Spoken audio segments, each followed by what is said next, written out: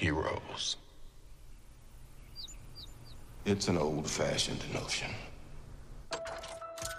A visionary, a genius, ensuring freedom around the globe.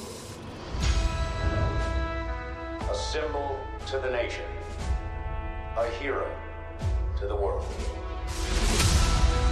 The beacon of hope, shining out across the stars. I look around at us, you know what I see? A bunch of a-holes. Possibility. You think you know how the world works? The world is changing.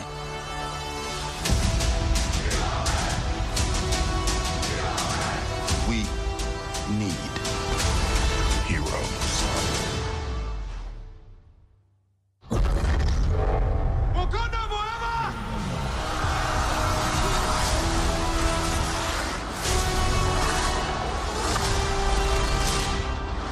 Our very strength invites challenge. Challenge incites conflict. Conflict breeds catastrophe. The thing isn't beautiful because it lasts.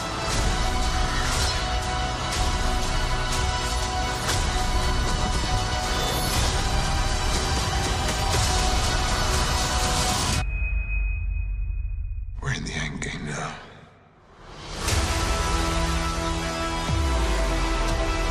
Before we're done, we still have one promise to keep. If you can't protect the Earth, you can be damn sure we'll avenge it.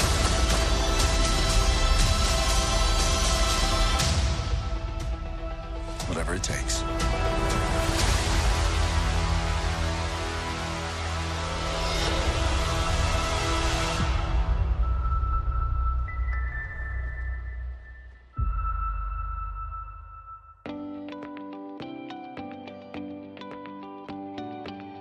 This podcast is sponsored in part by Benjamin Hart. That's me!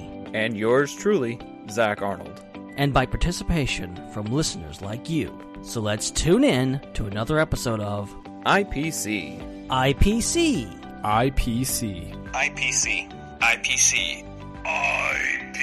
IPC. IPC.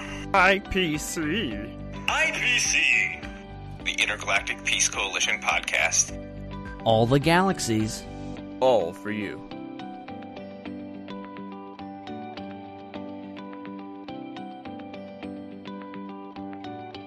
Good evening, everyone, and welcome back to the IPC Podcast, also known as Endgame Pod. Yes, indeed, it is here. We're in the Endgame now. And we are talking about the newest Avengers film, possibly the biggest film, not really possibly, it's definitely the biggest film of the year, Avengers Endgame. It's here, it's happening, and we're going to be talking about it. Spoilers abound. We're not getting any non-spoiler segments thing, we're getting right into it. We're going to be talking about this movie, and this one's going to be a little bit different, because this is a big show, guys. A huge one. We've been looking forward to this one for a long time. And, normally speaking, it's myself and Zach. Zach is not here right now. He's going to be showing up later on in the show because this is a two-part show. Two big segments tonight. We've got a massive roundtable of guest hosts to break down this movie. And I'm going to be presenting the first round of guests, and then Zach will be on later to present the other round of guests. And live listeners, there will be a bit of a break in the middle, and the next show will start after this, so definitely stick around for that. We're going to have several hours of great content, and it's going to be a heck of a lot of fun. But before we get into it, I want to introduce this incredible staff roundtable. I don't even know what to call you guys. You're just awesome. And some of you, well, all of you, are listeners of this show. Some of you are patrons. Some of you have supported us for many, many years. and we couldn't do this show without you, so it's only fitting that we finally get you on the show to talk about this. Some of you have actually been on the show before. Some of you are brand new, and I'll point out the ones that are new to the program. But so, starting it off with this round table of awesome people. You've heard him on this show several times. We've talked about him many, many times. You've heard him on this show, his voice, and it's great to have him back. He's a good friend of ours, Mr. Joey Mays. Joey, how's it going, my man? Absolutely amazing. I'm looking forward to talking to this epic movie with you and everyone else on this panel. Fantastic. Up next, another person. You see her everywhere. She's the queen of Star Wars Twitter. You can find her at PoHotDamron on that Twitterverse. And she's just an all-around awesome person. We love having her on here. Miss Katie Horn, how's it going?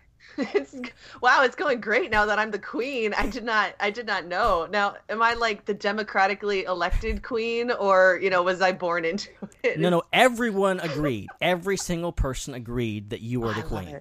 Oh, I love it. Then, or maybe it was just me, and I just made an executive decision on everyone's part, maybe. No, I love it because that means I'm like Padme, like I was 12 years old and I was just that popular. Like, oh, I love it. I love it. Fantastic. It was good to have you. And up next, we got our good buddy from Hype Function. You've heard him on this show many times, and you always love him. It's Mr. Jeff White. Jeff, what's up, man? Hello, Ben. It's really good to be here on Endgame Pod. It's only been 1 year since Infinity War. I had a blast watching Endgame. And, man, I am really hyped to talk about this movie with everyone here tonight. Awesome. And then next up, we got our good buddy from the Star Raptor YouTube channel, Mr. Chris Abbott. How's it going, Chris? Hey, how's it going, everybody? Super pumped to be talking about this movie because, honestly, I haven't been talking about it enough. Last weekend at work, everybody was lame and didn't see the movie yet, so I was kind of biting my tongue, not able to talk about it at all. So, yes, I could probably talk about it with people. Yes, awesome. And then a newcomer. He's not a newcomer to the IPC. You've heard us talk about him many times. He even has his own segment on this show when we do Top 5s. You've heard us mention his name numerous times, but I believe this is the first time we've ever actually had him physically on the show. And it's our good buddy, of course, from the classic segment Schindler's List. We have Steven Schinder. Steven, what's up, man? Hey, everybody. It's great to be here. Endgame is the first Marvel movie I've seen in the theater twice. I loved it that much, so I'm really happy to be here and talk about it with all of you. That's awesome. Glad to have you with us. And as I mentioned off the top, of course, spoilers. We're not doing no non-spoiler thing. If you haven't seen the movie, what are you doing here exactly? Like, come on. What are you doing with your life? Like, go see it, this movie. Because it's amazing. Spoiler alert. And I just said we're no spoilers. So whatever. We're just going to jump into it. And I'll go back to you, Joey. I want to get your initial impressions because you just saw it a couple days ago. And I'm curious, what were your first thoughts after seeing it? I was completely blown away. I tried to go into it without having many expectations, and I completely avoided spoilers. I didn't see, on purpose or accidentally, anything about the movie, so I got to go in with a fresh slate, and it was riveting the entire time. The 3 hours flew by. At no point was I like, wow, this is really dragging. Everything kept me engaged. I loved everything. I was surprised by parts. Some parts I was like, okay, that's kind of what I expected to happen. There were characters that I didn't think we would see that we did see. Mm-hmm. The way that time travel worked was just, it was fascinating to see what they were able to do and some of the twists and turns and the emotional highs and lows that, it was a roller coaster ride and I enjoyed every minute of it. That's great. That's great. Katie, what were your initial impressions coming out of the theater? Well, I mean, I definitely had a lot of mascara tears running down my face. Definitely understandable. Yeah. Oh gosh, the last 20 minutes of that movie are just so emotionally charged. I kept it together up until the final leg of that movie, and that's when just the dam broke and the floodgates opened. But I know for me, what I really wanted out of this movie was for Nebula to be okay. and for Loki to be okay, and I got what I wanted. So. You did, really? You lucked out. I know, so everything else was just gravy. Yeah, it's amazing how those two characters, they came, and they were really on the rocks, like, 100%. Yeah, because they're not, like, exactly good guys, you know? They, like, I was real worried, but yes, it's all coming up, Katie. Oh yeah, you're in luck, man. You got it made now. Your Darth Maul. He died, and then he came back, and he died again, and he came back, and then he's still here. Like so. Yeah, no, he's fine. somebody up there is looking out for you. Exactly. That's all I'm saying. And now Maul is one of Rey's parents. Exactly. He's Rey's dad. It's been proven. It's fact now. Like, you're right. I am the queen because I always get what I want. Jeff, your Rey's parents theory sucks. But I want to hear your thoughts on Endgame, Jeff. What were your initial impressions? Man. Theater experience aside, I did have a guy next to me loudly chewing popcorn out of his bag. That was fun. But the experience aside, I dislike time travel in media, in video games, and film, and TV shows. And there's a reason why I stopped watching Legends of Tomorrow, and it gives me a weird feeling because in a way it kind of undermines everything you've done before, right. Because changing timelines gets all timey-wimey and weird and stuff, But despite my issues with the time travel, there were some incredible moments in this movie.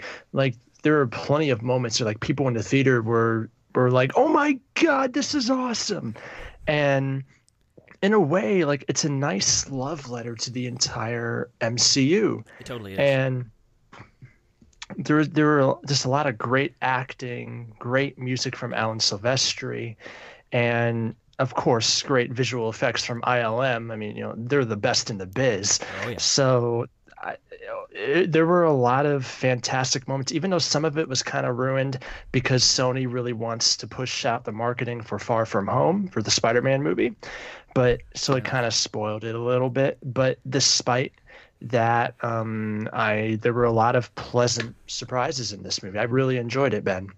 That's great, and I've heard a lot of positivity. And the time travel thing, I think, was my biggest hang-up. Like during the movie, I was like, okay, how are they going to make this work? Like, you just ruined Guardians of the Galaxy. Like, you took Thanos out of that movie, and you took Gamora, you took Nebula, and you killed one of them. Like, how does this work?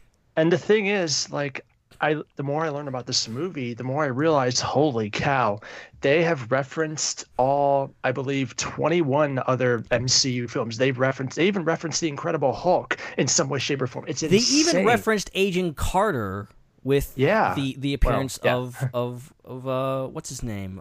Jarvis. Yeah. Yeah. So yeah. Great. I that was my favorite cameo was Mr. Jarvis. So great. Chris, what were your initial impressions about this movie? My initial impressions were like, wow, they actually pulled it off. Like we were just mentioning, like 22 films, right? In this entire series, right? So they're able to just like bring it all to this boiling point and this epic climax that just builds everything up to this point. I loved how the opening shot was just like that shot in the gut with Hawkeye, and you're like, yeah, we're holding no punches against you guys. Like, here we go, right from the get-go. We're getting dusted, and we're going to go right into it. And just everything, like, there's, like, again, so many moments where the entire audience I was with was just cheering. Like, you can't help it. Just awesome moments. And just, like, again, special effects and lots of comedic moments. Like, what I liked about it is it's a very dark movie, but there's some of the funniest parts represented by various characters in this movie, and there's lots of character development in a film that has like probably 50 something characters. There's still like really good closure by the end of this movie to really tie up a lot of loose ends and to make it work as not just like a big fight film, but like pushing the character stories to like new heights. Yeah, that's my biggest takeaway from both of these films, Infinity War and Endgame, was that they weren't train wrecks. They weren't terrible films, either of them. Like, I have mixed feelings about both of them in certain points, but, like, the way they treated these characters and how they wove all their stories together and how they referenced all those films from previously, especially in Endgame, is astounding that they did it and they made it work, which is great. Steven, what were your initial thoughts coming out of the theater after Endgame? So, Endgame is, I believe, my favorite MCU movie now. Ooh. Yeah, and it makes sense seeing it now why it isn't called Infinity War Part 2 because of like how different of a movie it is. And it's kind of funny because like for a really long time I've been saying that two of my favorite Marvel movies are Logan and X-Men Days of Future Past. I know it's it's like a minority opinion, but I like those more than most MCU movies. So Endgame felt like it was like a marriage between like certain aspects of those movies. Like there was some introspective stuff about like all the people we've lost, and there's like time travel. Funny enough, from like the year 2023 in both Endgame and Days of Future Past, and they even go to the 70s in both. Right. And the time travel was the only confusing thing for me while watching the movie. But once I like read this one article about how like their present stays the same and they're not changing their past but rather creating new realities, it makes things clearer and it makes the second watch even better, like easier to enjoy. Right. Yeah. I've only seen it once, so I'm definitely looking forward to seeing the second time because the first time is so weird with all the stuff that you're trying to take it all in, and this one is. I haven't been this overwhelmed by a movie since Last Jedi, and that's saying something because I most of the time I'm just like, okay, I don't know how I feel about this, but this one was just like an overwhelming experience, emotionally, content-wise, everything you're seeing was just crazy. So speaking of content and speaking of the overwhelming experience, Katie, you said you got emotional in this one. Mm-hmm. Now, what shocked you the most? What was the biggest shocker moment that you just made you want to jump out of your seat? Was for me, the biggest like emotional moment, like the tears started coming, and I felt like I felt like it elevated the movie for me in a way. Was definitely when Nebula shot herself.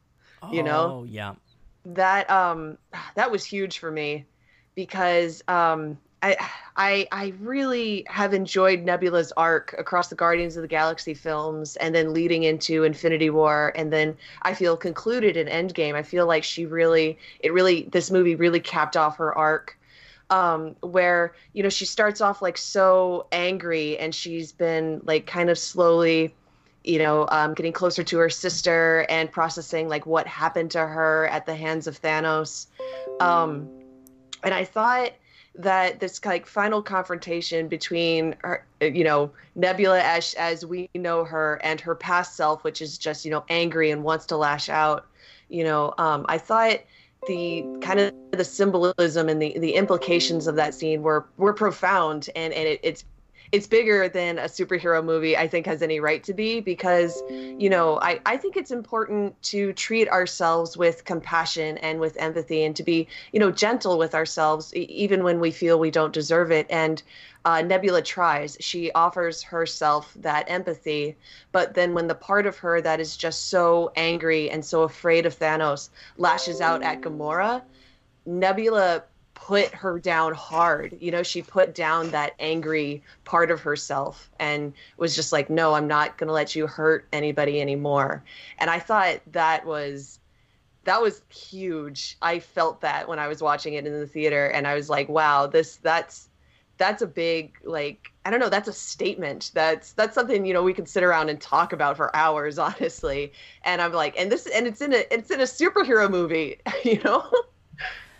Yeah, it's crazy. And just speaking directly on like Nebula's arc, like I never thought, like we always knew like something like Infinity War Endgame was was coming up in the future.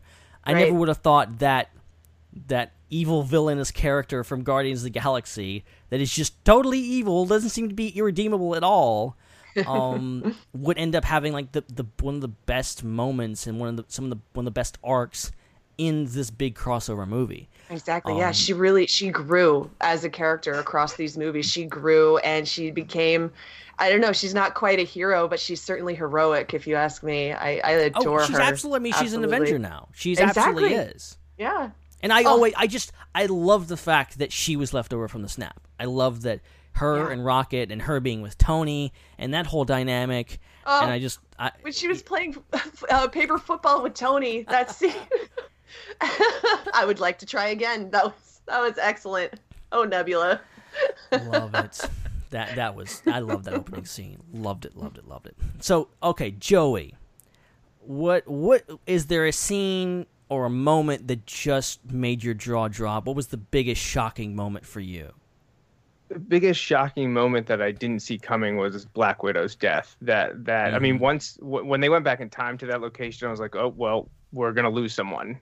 I just didn't know, who it was gonna be. But when Hawkeye and Black Widow went back there, I knew that we were in for a bit of trouble. I just was wondering if whoever ended up being sacrificed, if they were gonna somehow come back. That one was the biggest shocking moment to me. I didn't see that coming. But the probably the moment that had my jaw hit the ground, and I was just in awe. And Ben, you shared a meme of it earlier. It was just when you start to see the portals open.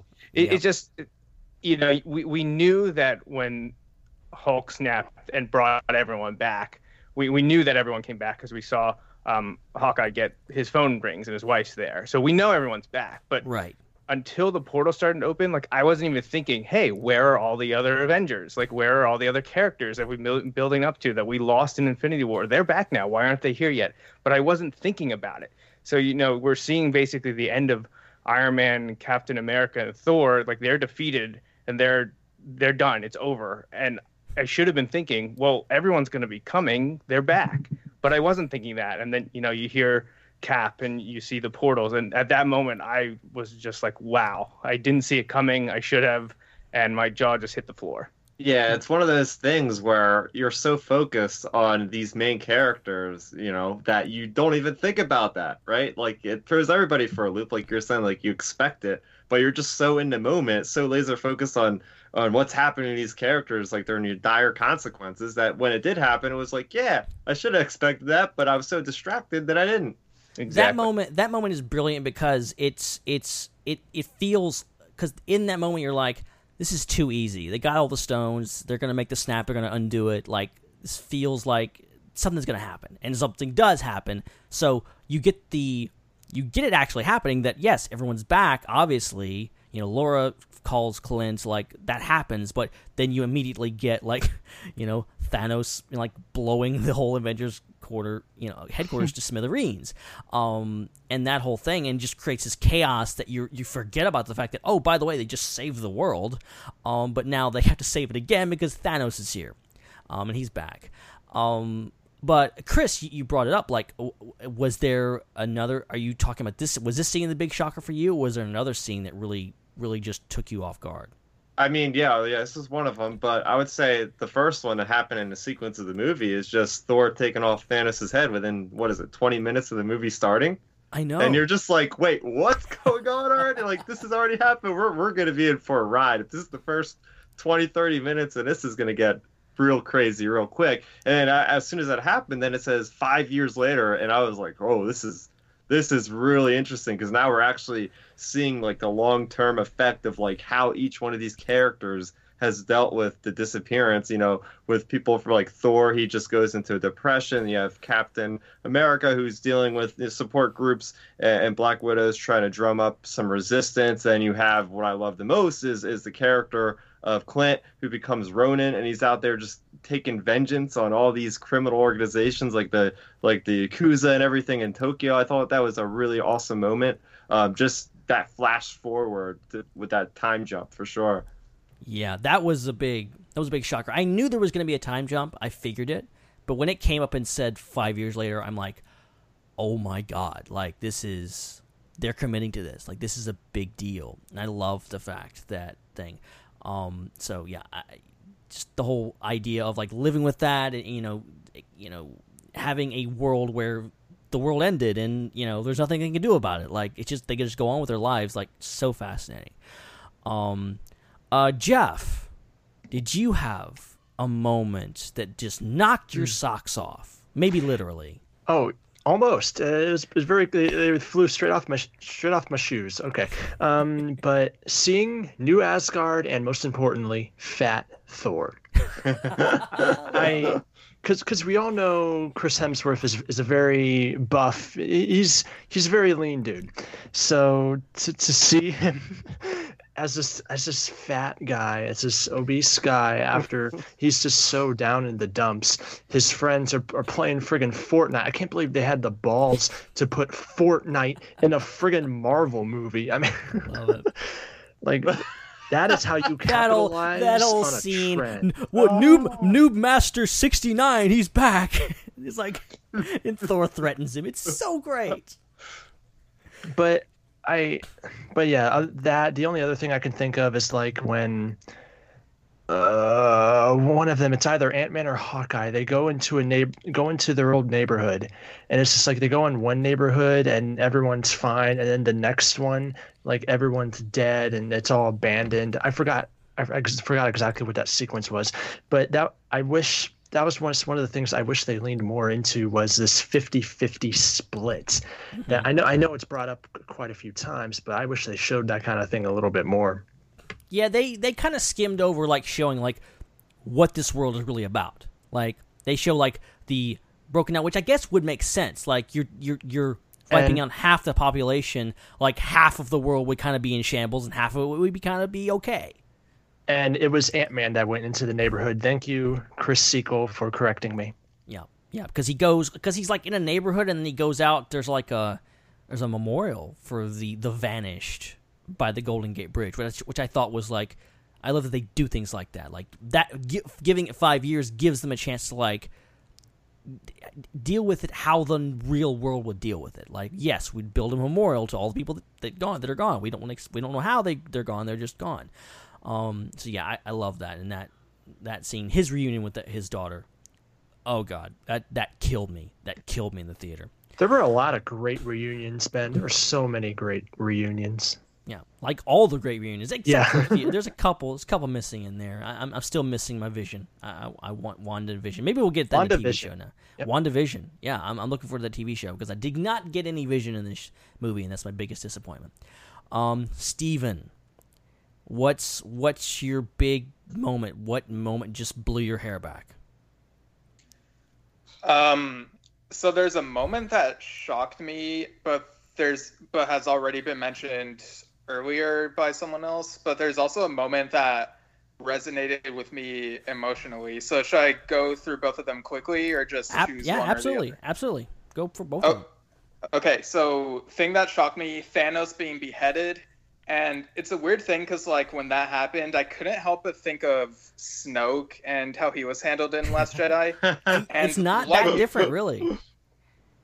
Right, but when you think about it, it kind of is, because, like, the difference is, I mean, like you, Ben, I wasn't sure what to think of The Last Jedi the first time I saw it, but I came to appreciate it for what it was, and I still enjoy it and watch it.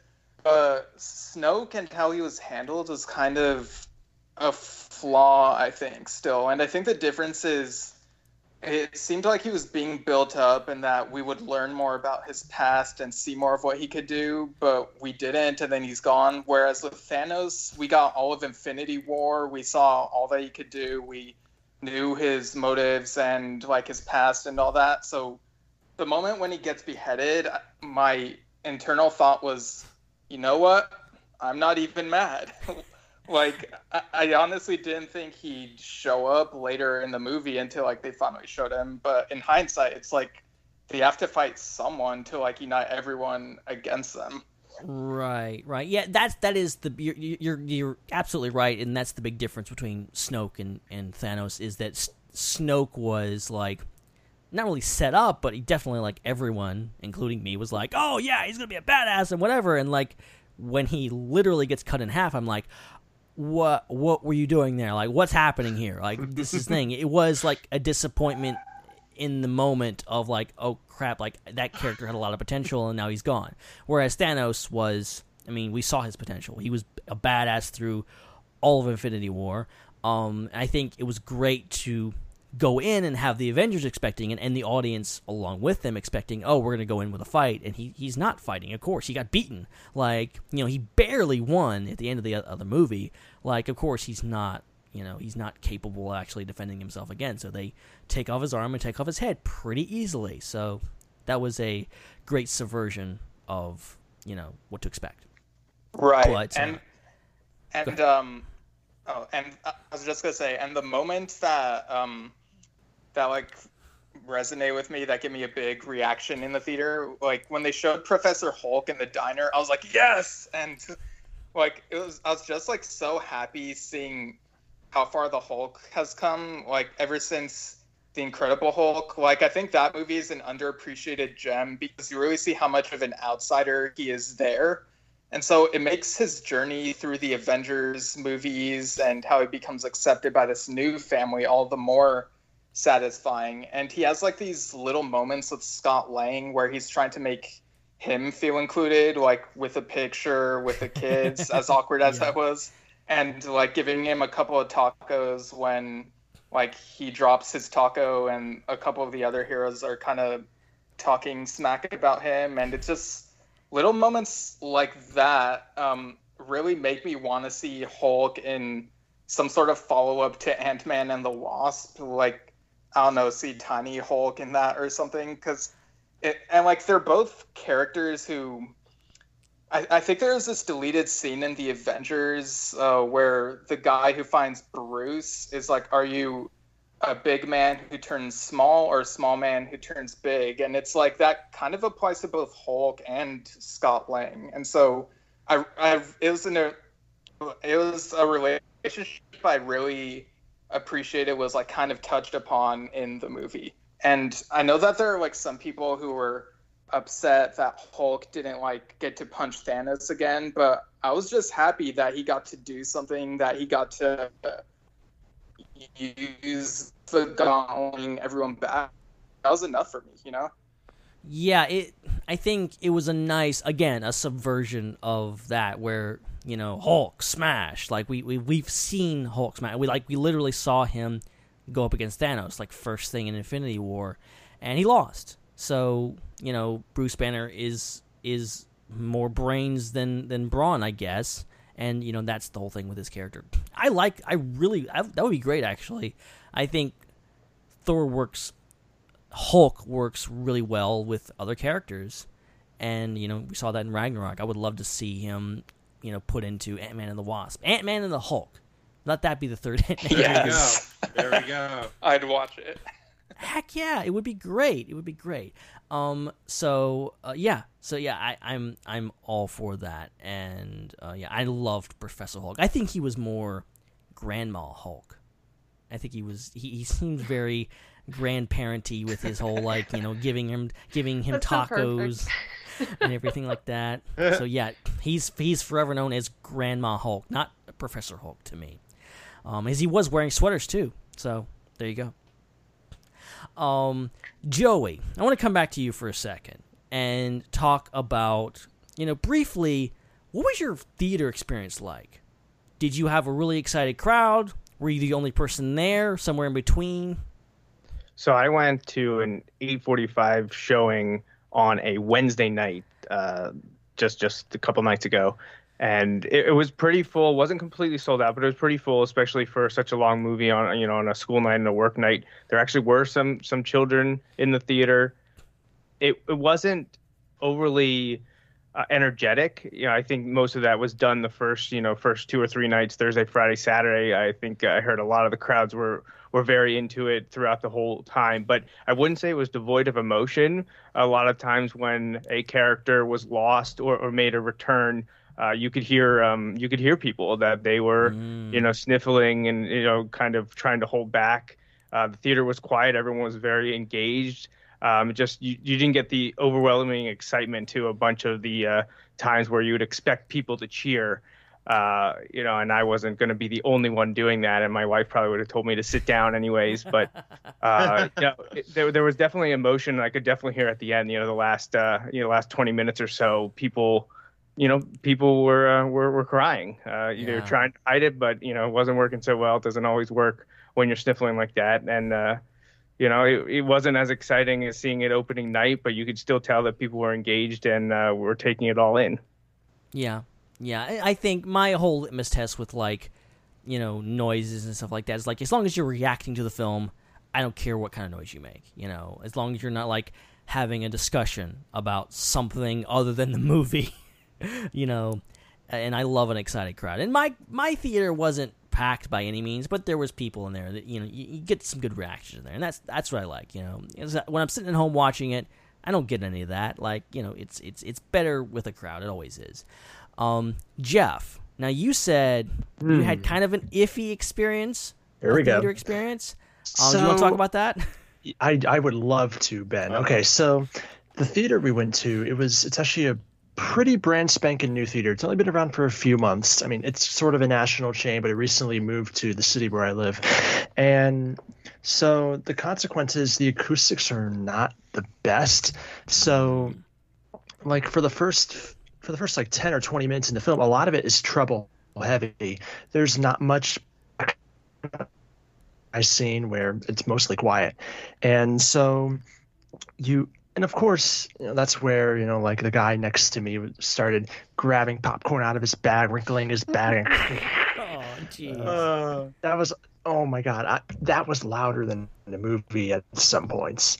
And it was kind of frustrating. I mean, before the movie began, a couple employees from the theater came out and said, "Hey, do not turn on your phones. If you turn them on, we can kick you out."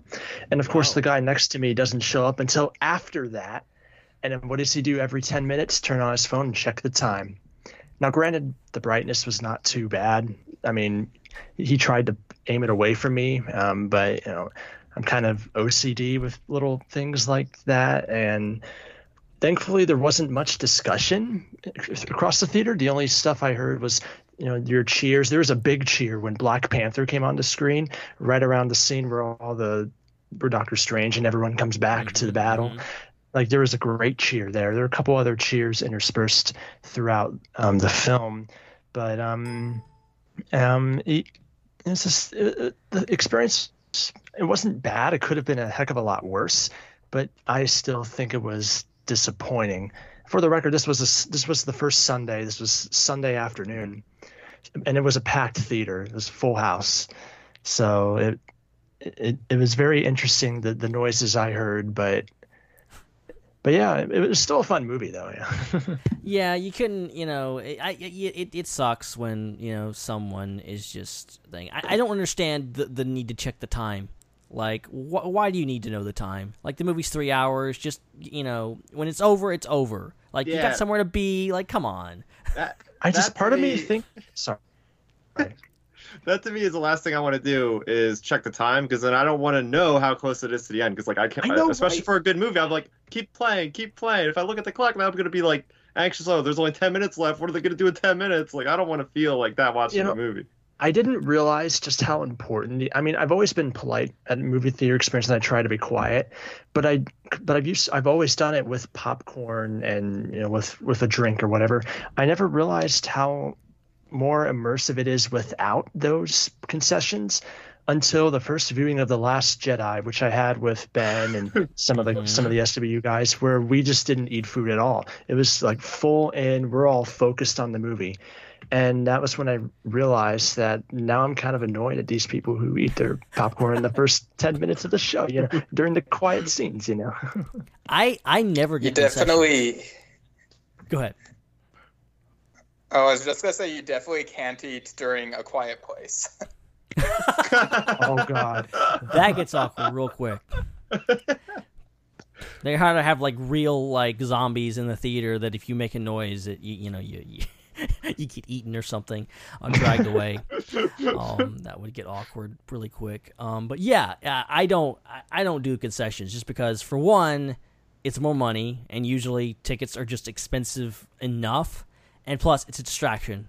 And secondly, I didn't drink anything for like 5 hours before I went to Endgame. So like I have a question. I'm very curious from the panel here. Did anyone use the restroom during the film? I used it once. Yeah, I had to. Nope. Because I do get concessions. I really like to get the giant freaking sodas and a couple pretzels and some popcorn with candy mixed in. Like, I love concessions. Oh, you're a brave soul. Yeah, so it means I had to use the restroom. When did you leave? I have to ask. Yeah, exactly. I knew that was going to be the question.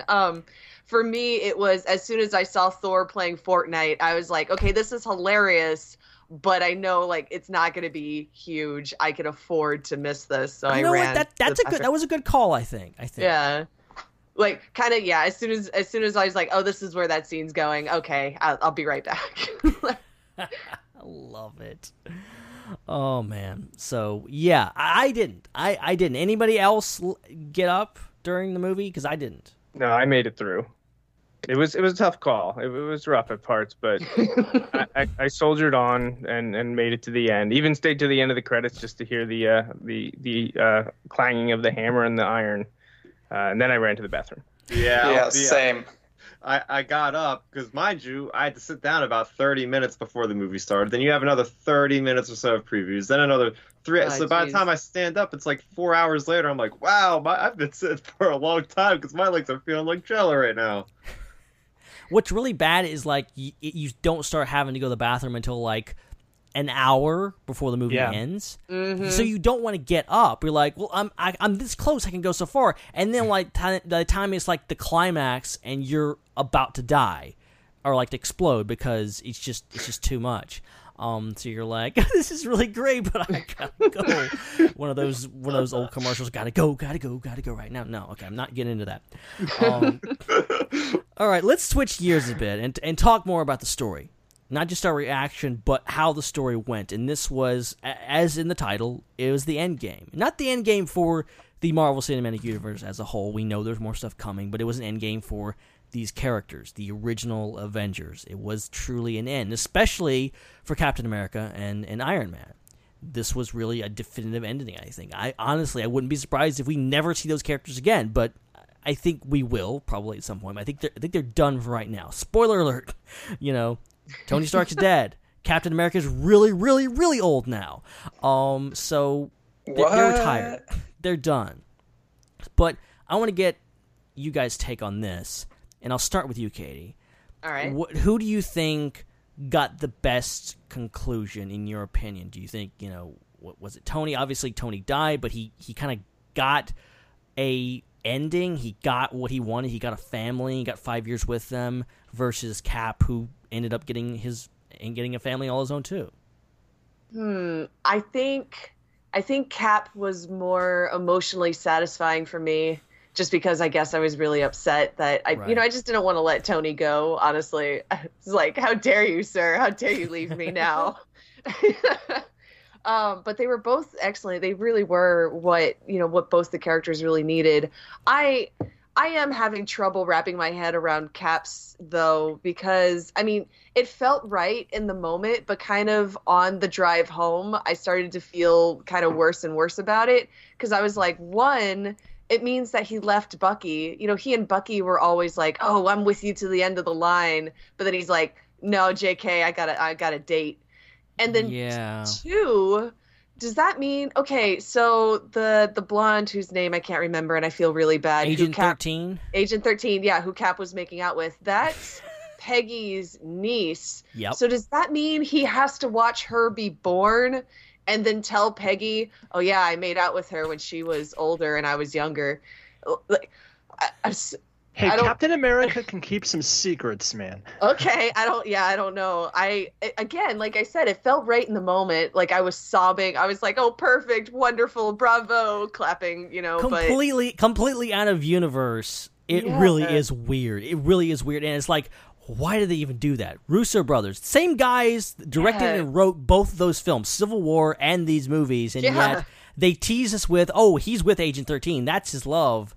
But no, they bring back Agent Carter. Right. That was, I don't know, it kind of hurts my brain a little bit, but my heart is okay with it. And sometimes, that's all you need. there's a big conundrum with Cap, because not only is it, the let's just say incestual stuff going on with Agent 13, and then going back and marrying her aunt, but also the fact that Peggy mentions in The Winter Soldier that she had a husband. Was that just Cap, and he was just hiding in the other room? Who knows? Who knows? But he's like, what did he like Superman it, like Clark Kent it, like he was wearing glasses? Like, I'm not Steve Rogers. No, it was not. It was not Cap, because like that was still the original timeline. But when Cap goes back at the end of Endgame, he creates a divergent timeline, and the Rousseau brothers said in an interview that he somehow returned to the original timeline. They just didn't explain on screen how he does. Okay, Right. sure, why not? Okay. See, that's the thing that they've used to explain away all of the quote unquote plot holes in this movie. That hurts essentially what happens is when you go back in time, you're not going back to your time. You're going to an alternate dimension. Or when stuff happens, like say Loki escaping, and and in that moment I'm like, what is happening here? I was screaming. It was great. Yeah, Like I know you were happy. You were happy because like he's not gonna get on that ship and get killed by Thanos. Like, this is great. But I'm like, this ruins everything. No, this is not good. I don't care. Essentially what happens is that is a new timeline. Loki is living in an alternate universe, and of course. But I thought the whole point of sending Cap back in time with the Infinity Stones and with Mjolnir was that he was going to make sure that there were no branching timelines. Because otherwise, Sorcerer Supreme wasn't going to let them take the Infinity Stones, because she's all like, it's going to create really bad alternate dimensions. And Hulk was like, nuh-uh, not if we bring them back real quick. And Sorcerer Supreme was like, okay. Like, I thought that was the whole point. Was that I am not saying by any means that this is an airtight thing here. It is not. It's definitely not. A lot of holes in it. This is a sinking ship. But I think the logic is that you make small changes and that creates an alternate universe. But I think because the Infinity Stones are what they are and they control time and space and all this kind of stuff, that if you completely start screwing with them and take them out of time and put them in different places, that you're going to wreck the entire universe. That you're going to then, if you take them, and then of course the whole thing with Hulk and the Ancient One was that she didn't trust him that he would bring it back, and she's like, okay, Strange trusted you, he did this for a reason. I'll give you this on the trust that you'll bring it back to me and fix everything in the end. I do appreciate that the Ancient One is aware of all these differences in time travel. Now, I don't know that much about Doctor Strange lore other than because I have not seen the movie and I only know it through the video game Marvel Ultimate Alliance.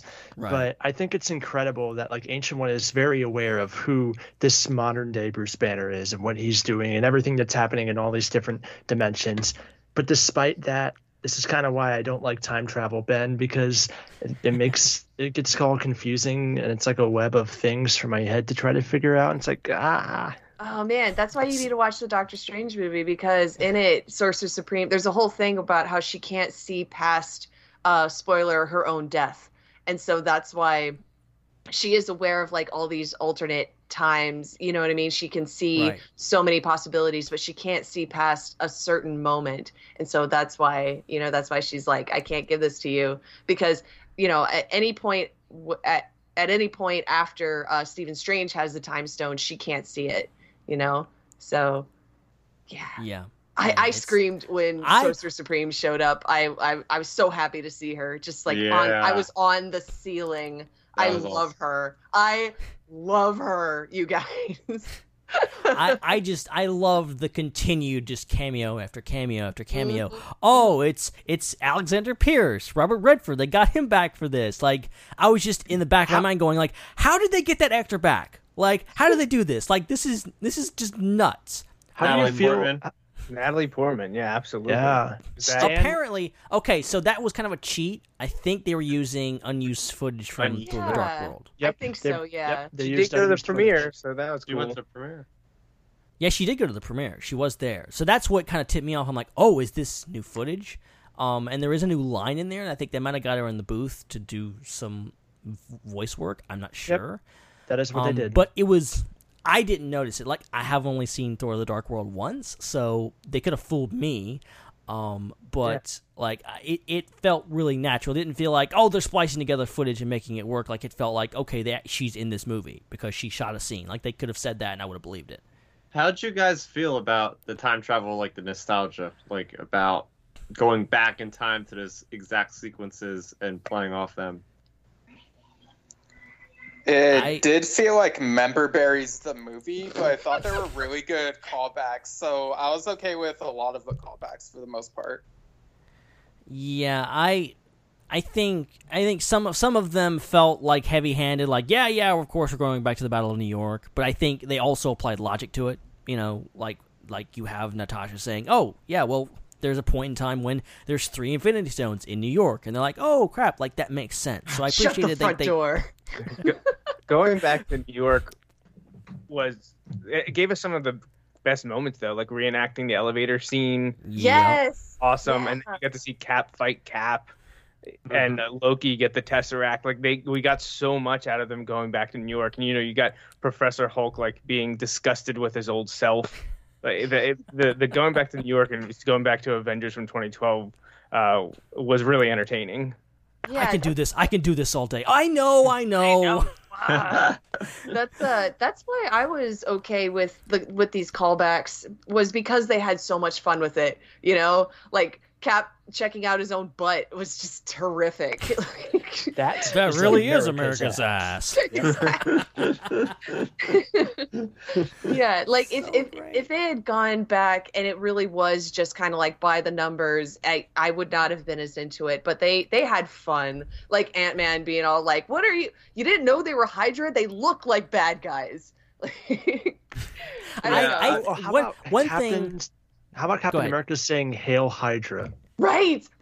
Yeah, great. I couldn't take that moment seriously because of how big of a meme it's become. And just like Jasper Sitwell, it's just like, huh?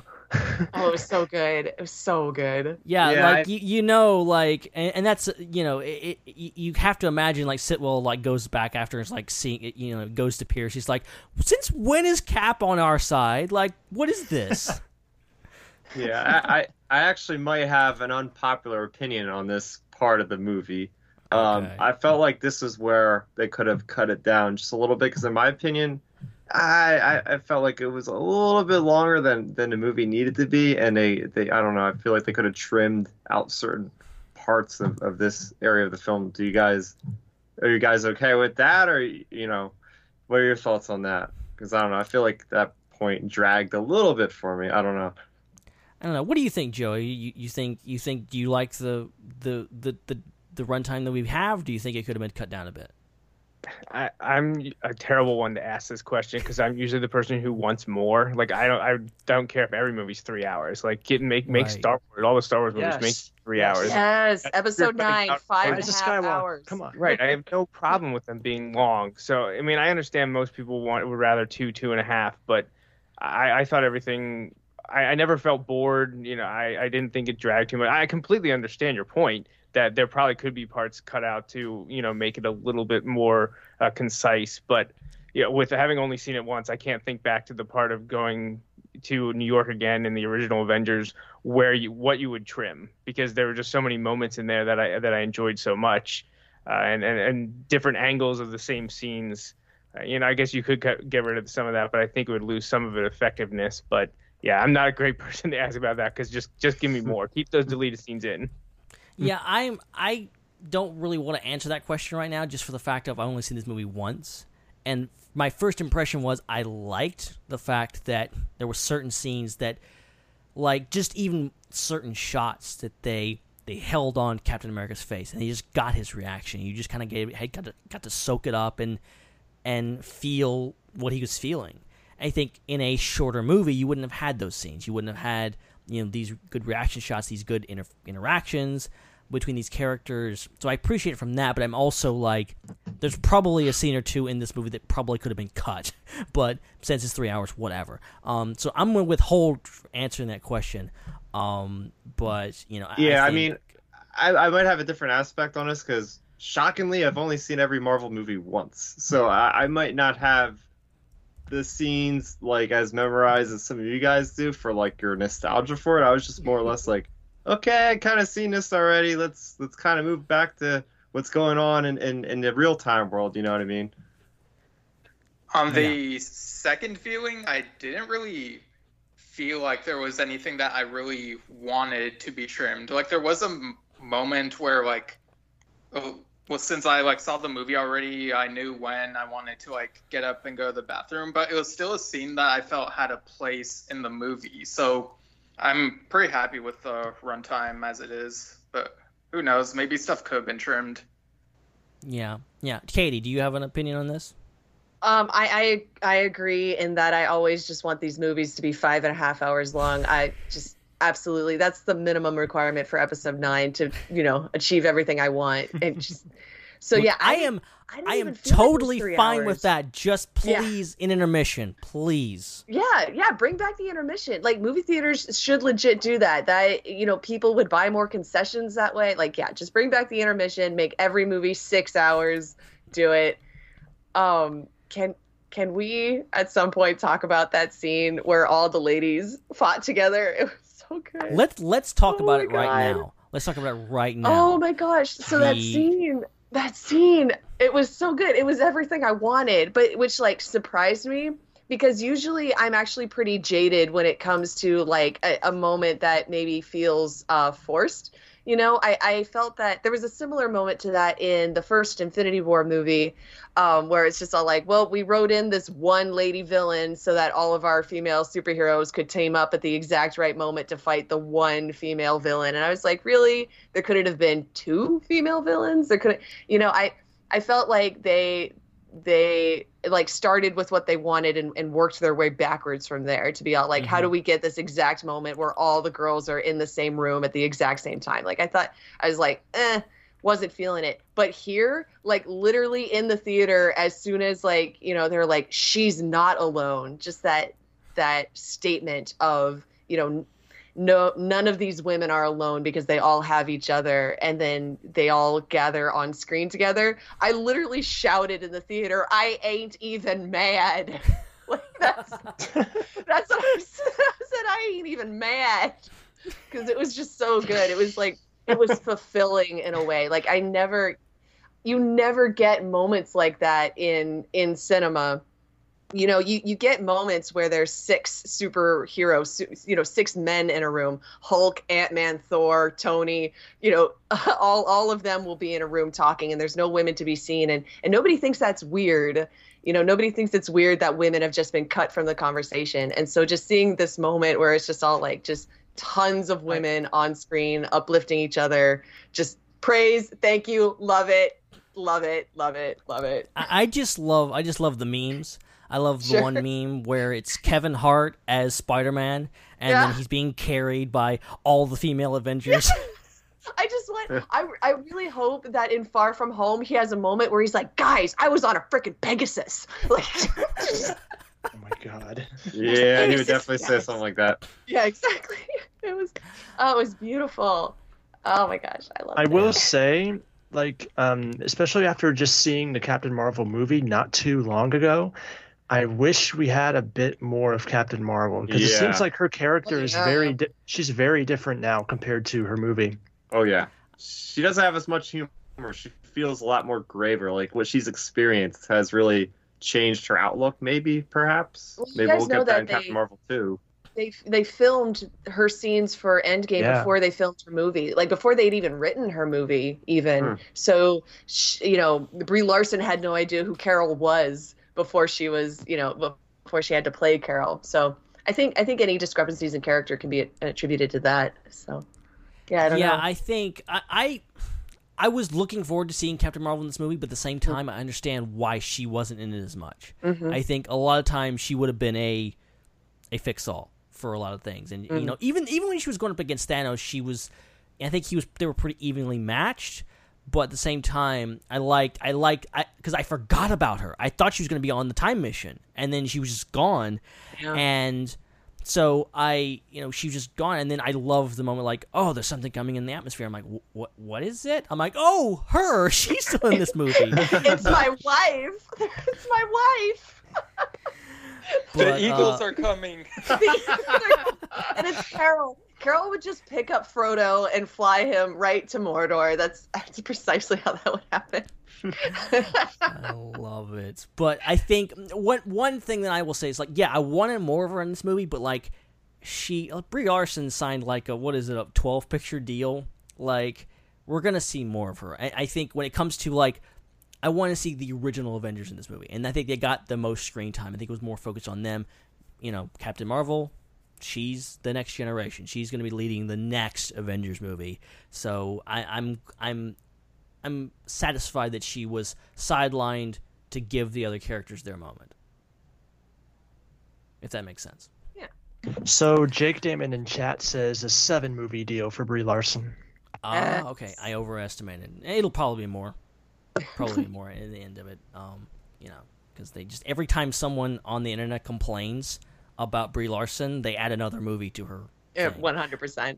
Yeah, that's how it happens. That's 100% confirmed. Is there anyone else going to bring up a specific scene? I know there's so many scenes, but, like, okay, I will bring up one. One that made me go, wow! It was Captain America wielding Thor's hammer. Yeah. Yes. Oh my gosh. That got a big reaction from the crowd. Avengers, in the 2012 I'm so sorry, Katie. In the Avengers 2012 film, like when it was Age of Ultron, when they're trying to see who can pick up Thor's hammer. Captain America tries, and he gets close. He nudges it a little bit, and Thor gets scared. Mm-hmm. I wonder, the references here, and now he's finally wielding the dang thing in Endgame, dude. Oh, for me, I was in the theater, and the crowd I was watching with was actually pretty subdued. There were a lot of times where I was laughing, but then like nobody else was laughing. Or I would cheer and nobody else would cheer, and I was like, oh no, I'm being like too rowdy. I don't know. But then Cap, has the hammer. And I cheered, and the whole theater was going nuts. I was like, "Oh, finally, you guys are watching the movie." It's just that whole thing. I love the theory, and you mentioned it, Jeff, about the whole scene in Age of Ultron where he tries to lift it and gets close, but he doesn't. I like the theory that someone threw out there that Cap wasn't worthy at that point because he hadn't told the truth to Tony about Bucky. And because he's gotten past that, he's now worthy. Well, that's if really that makes cool. sense. I like that. So, essentially, you have this, and Captain America is a righteous person. Like, he's genuinely like for all the talk of Mary Sue's and stuff like that, like, you could almost throw that at Captain America. You can't, because it's dumb. Don't do that ever to any character. Oh my God. But but he is this guy that he is. The world changes around him. He stays the same. It's all about like him not really adapting, but like staying true to his values. And I think, he was worthy. He just had that one little wrinkle that he had to get past. And now that he's there, it just, the whole, seeing him wield it was just great. And the whole scene with, Thor. No, give me you take the little one and give me the big one. Again, chat's doing great tonight. Jake Damon says that scene is very reminiscent of when Rey grabbed the lightsaber at the end of The Force Awakens, where it went past Kylo Ren and went straight to Rey. Yeah. Beautiful. Mm-hmm. I didn't even make that connection. Oh my gosh. That's great. That is so great. I got to make reflections out of that. Anyway. Of course. I know we have to move this forward, Ben, but I just want to say one more thing. I really appreciate that Captain America finally says Avengers Assemble. Yes. Epic. So epic. And he relishes it. He's like, Avengers. And he just pauses for a second. Assemble. Oh, it was so rewarding. It was worth the wait, you guys. So good. Because they're literally, all of them are there. They're all there. Finally. Even the Ravagers. I was freaking out. Like even Howard the Duck. Howard the Duck was in there. Really? Yes. Yeah, he came with the Ravagers, like from space. Oh, I forgot to look for him. Yeah. Oh my gosh, with like Ant-Man, Giant Man, stomping around. Like, oh my gosh, that scene was everything. That was something that you've only imagined in comic books or have only seen in comic books, and for it to actually come to fruition on screen, I was watching it on IMAX especially, like that was ridiculous. Well, you guys remember, that promo shot for Civil War with, our 8 characters like running at each other in the yeah, and everybody was laughing. It was just all like, that just looks like a bunch of kids having a fight in a Denny's parking lot. Like what, they're like, come on, these crossover things in comic books, like fill up the entire page. And, I could just imagine like the Russo brothers were sitting back all like, you just wait. Oh my gosh. Oh, that whole scene is just magic. Like, it is just amazing. And from on your left, Cap, to just everything about it, and it ends, with that scene. Like, Ben, during that battle, there's just like scene after scene of 2 characters talking to each other, and it's like they just met each other for the first time in a million, or they just saw each other for the first time in forever. And it's like a huge reunion, all while they're fighting Thanos. It's hilariously awesome. It would have made the movie a couple minutes longer. I would have liked a little speech from Captain America when Thanos is bearing down on him. I thought they were going to go to like the comics and do that whole speech thing, but they didn't. I think, but that whole imagery of Cap totally by himself, and if you watch, I saw a really bad screen cap of that thing. Like the imagery of like Cap is standing in the light and the whole army is just dwarfing him, and in the darkness, like incredible cinematography, like. So great. And I also heard that most, if not all, the actors were actually there on set the day they filmed that. There wasn't very much compositing. What you're seeing is real when it comes to the actors. Yeah, actually, how they're there. Chris Pratt put out an Instagram post a couple days ago that he literally just had his phone on set, and everybody was pretty much there. It was crazy. I don't know if anybody's seen that. Yeah, I think I heard they were like taking people's phones away, and apparently Chris Pratt got one through. So, yeah, definitely take Tom Holland's phone away. Definitely do that, like all the time. But okay, so we've covered a lot, and yes, we are running out of time because if I go too long, the people that want to be up next are going to be mad, specifically Zach, and we don't want to make them mad. So we want to give them a chance to talk. Never make Zach mad, Ben. Never. I just do it every once in a while, keep him on his toes.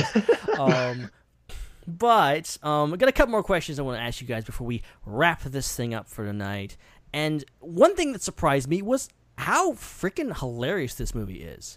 It's so dark, but it's also a lot of great laughs. And I'm just curious, I'm going to start with you, Katie.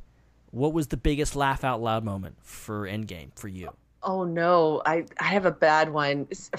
For me, my biggest laugh was right at the beginning of the movie when they show Thanos in his like dad sweats. Like, you know what I mean? He's just wearing like a t-shirt and sweatpants. I burst out laughing so hard. And like I said, my theater, like super quiet as a tomb. So it's just this scene, this really quiet scene of Thanos like making his breakfast, in his pajamas. And I'm cackling, just like laughing so hard, and nobody's laughing with me. And then you just hear my husband right beside me. He starts laughing because no one else is laughing. And he's just like, it's just like laughing at me.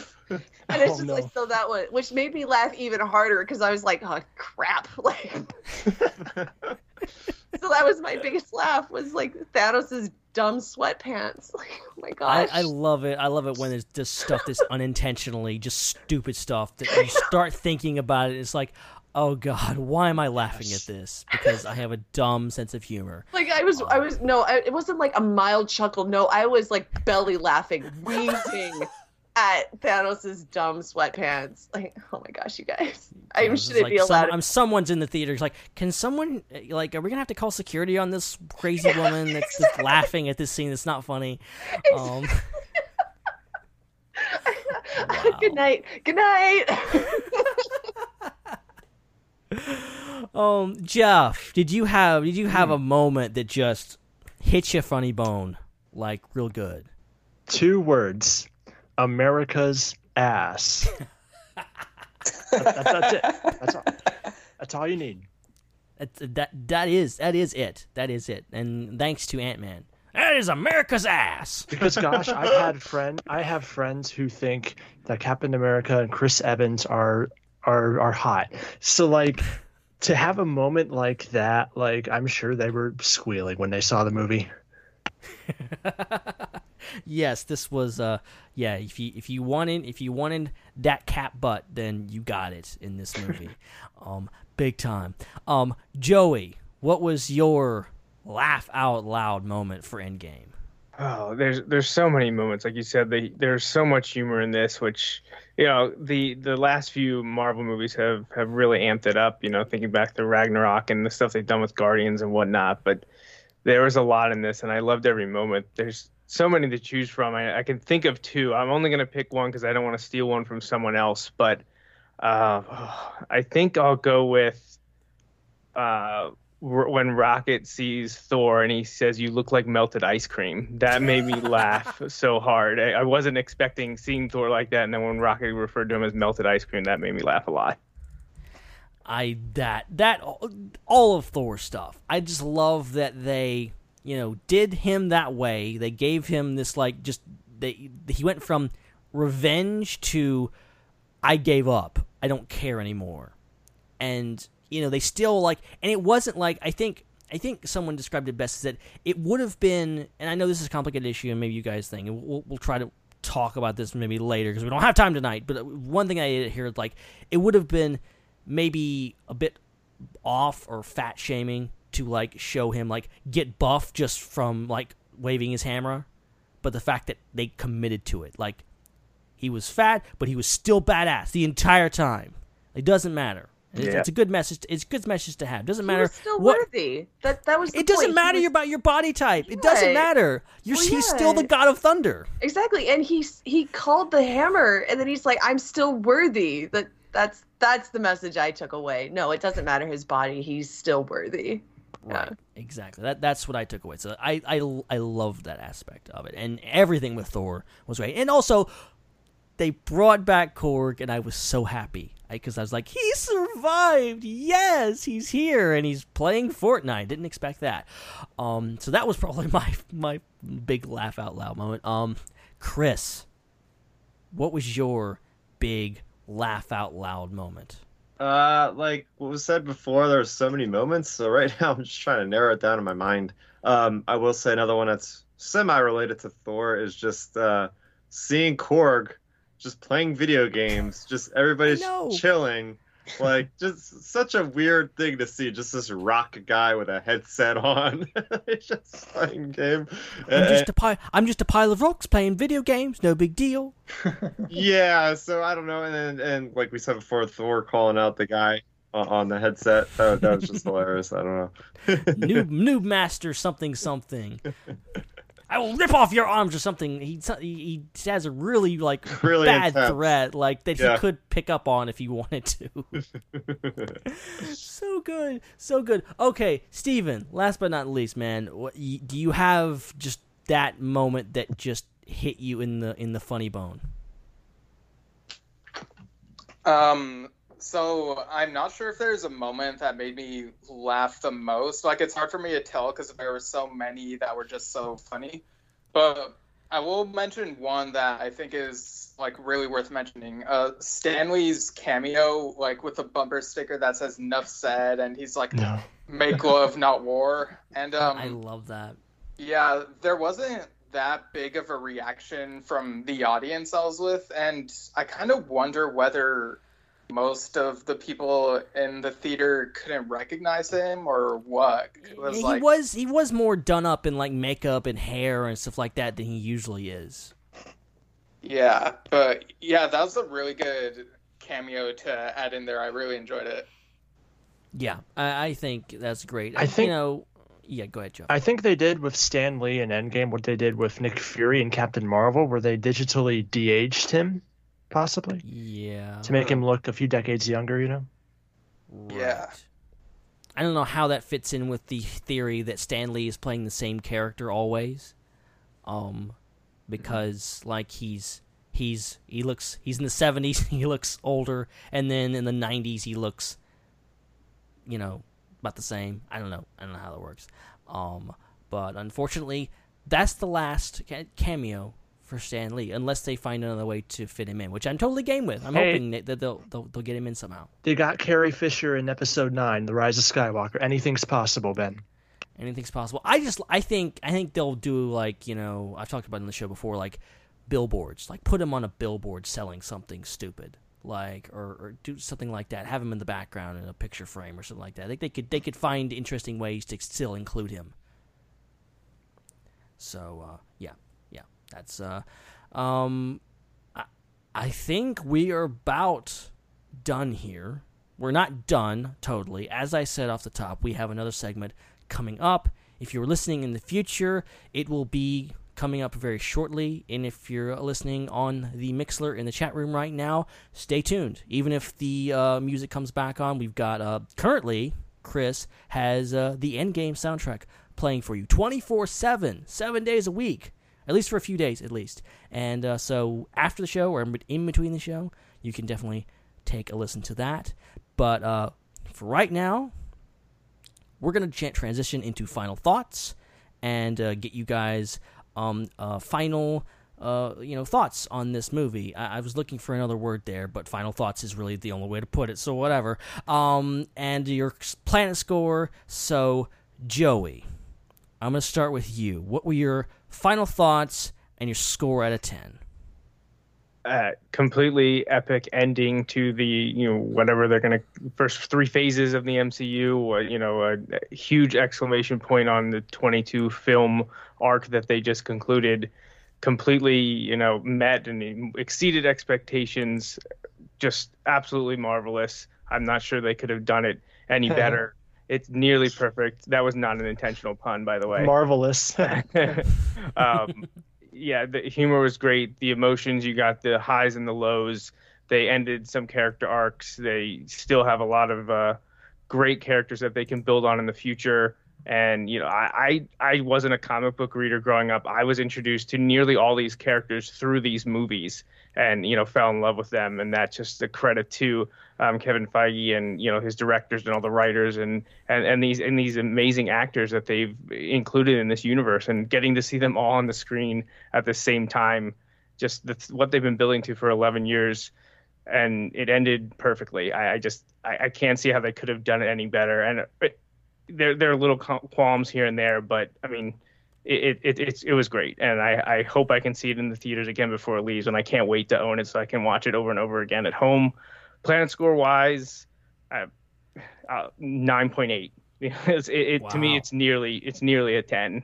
Nothing can really be a 10, but this is as close as I think I'll give a Marvel movie.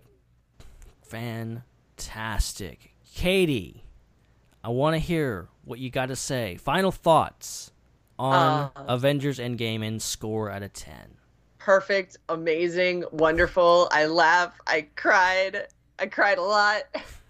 all of my favorites live again. It's gonna be a wonderful, bright future filled with Loki. I told you guys they couldn't keep him down. There was no way they were gonna keep Loki down. And so, yeah, I got everything I want, which is why this is a 10 out of 10.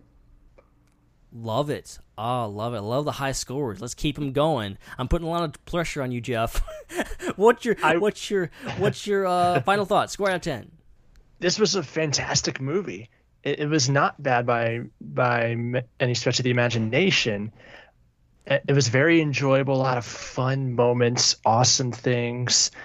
It was a great culmination of the MCU, a great ending of this chapter. But despite that, my personal hatred of time travel kind of took me out of the immersion. And because of that, I don't think it's as good as Infinity War, because time travel makes my head hurt after a while. And I did not enjoy that as much. It made me a little too cynical of the movie at certain points. But despite that, I still enjoyed the show. So, I would give Infinity War a 9.5. I give Endgame about an 8.6 just because of the time travel aspect. I felt that I think there are a little too many characters. Like there were so many references, a lot of them I didn't get because I haven't seen every MCU film. I know, I'm a big disappointment. I'm sorry. But despite that, this was a very fun movie to watch. I might watch this again in the theaters, and I cannot wait to get this movie on Blu-ray. Nice. All right. Steven, I'm going to go to you next. What's your Planet score and your final thoughts on Avengers Endgame? So this is a movie that comes, I won't say every generation, but every 8 years, I think. You know, it has that final battle that feels like a victorious culmination. Like, I got that vibe with The Return of the King in 2003, Deathly Hallows Part 2 in 2011, and now this in 2019, hence the 8 years thing. So, I don't know, better 8 years later than Homecoming did, I guess. But, yeah, like, I really got into Marvel. I grew up watching the Spider-Man trilogy, but didn't really get into all the other characters until I played Marvel Ultimate Alliance. So this was an absolute dream to see all these characters on the big screen. And for that reason, I think I'd give this movie I'm going to go with 9.75 out of 10. Nice. Ultimate Alliance is a fantastic game. So hyped for Ultimate Alliance 3, baby. Yeah. Love it. All right, Mr. Chris Abbott, what is your final thoughts and your Planet score? Yeah, so Avengers, right? I mean, this is the movie that people have been waiting for like 10, 11 years. And, after 22 movies, this is a big deal. I mean, just look at the box office. Like, I don't know if there's ever going to be anything that comes close to this. I'm even second-guessing Episode 9 at this point with how crazy this movie has done. But regardless of that, I mean, just the deep dive into the characters, like the reaction to the loss, the emotions from moments of triumph with characters coming in at the last second to moments where you just felt like, crawling into a ball and crying at moments. It really ran the gamut of what you would expect of like a roller coaster of emotions, which you got to respect from something like that. Or like each character had their own moment to shine with all the other characters on screen. Really hard to be able to navigate that. The incredible set pieces with the epic conclusion of the battle at Avengers over there.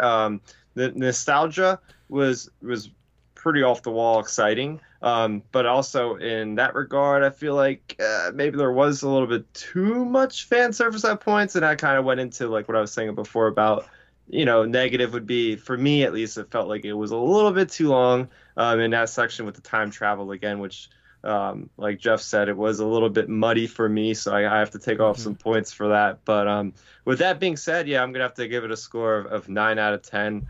Really enjoyable film, and definitely going to be hard to beat this one this year. Nice. Love it. And as for my Planet score, you'll have to wait and see. I'm not giving it away tonight. I'm not doing it. We have to wait after the credits. Because, okay, so here's the deal. We are not doing just one episode on this film. We are doing 2 episodes on this film. We're doing a 2-part tonight, and then next week, I can do words sometimes. Next week, me and Zach will be back together all by ourselves, and we're going to be breaking down this movie. What a tease. You guys got a chance to break it all down, and I've enjoyed this. This legitimately has been amazing. Thank you guys for doing this, and we're halfway through this now. It's not even half over now.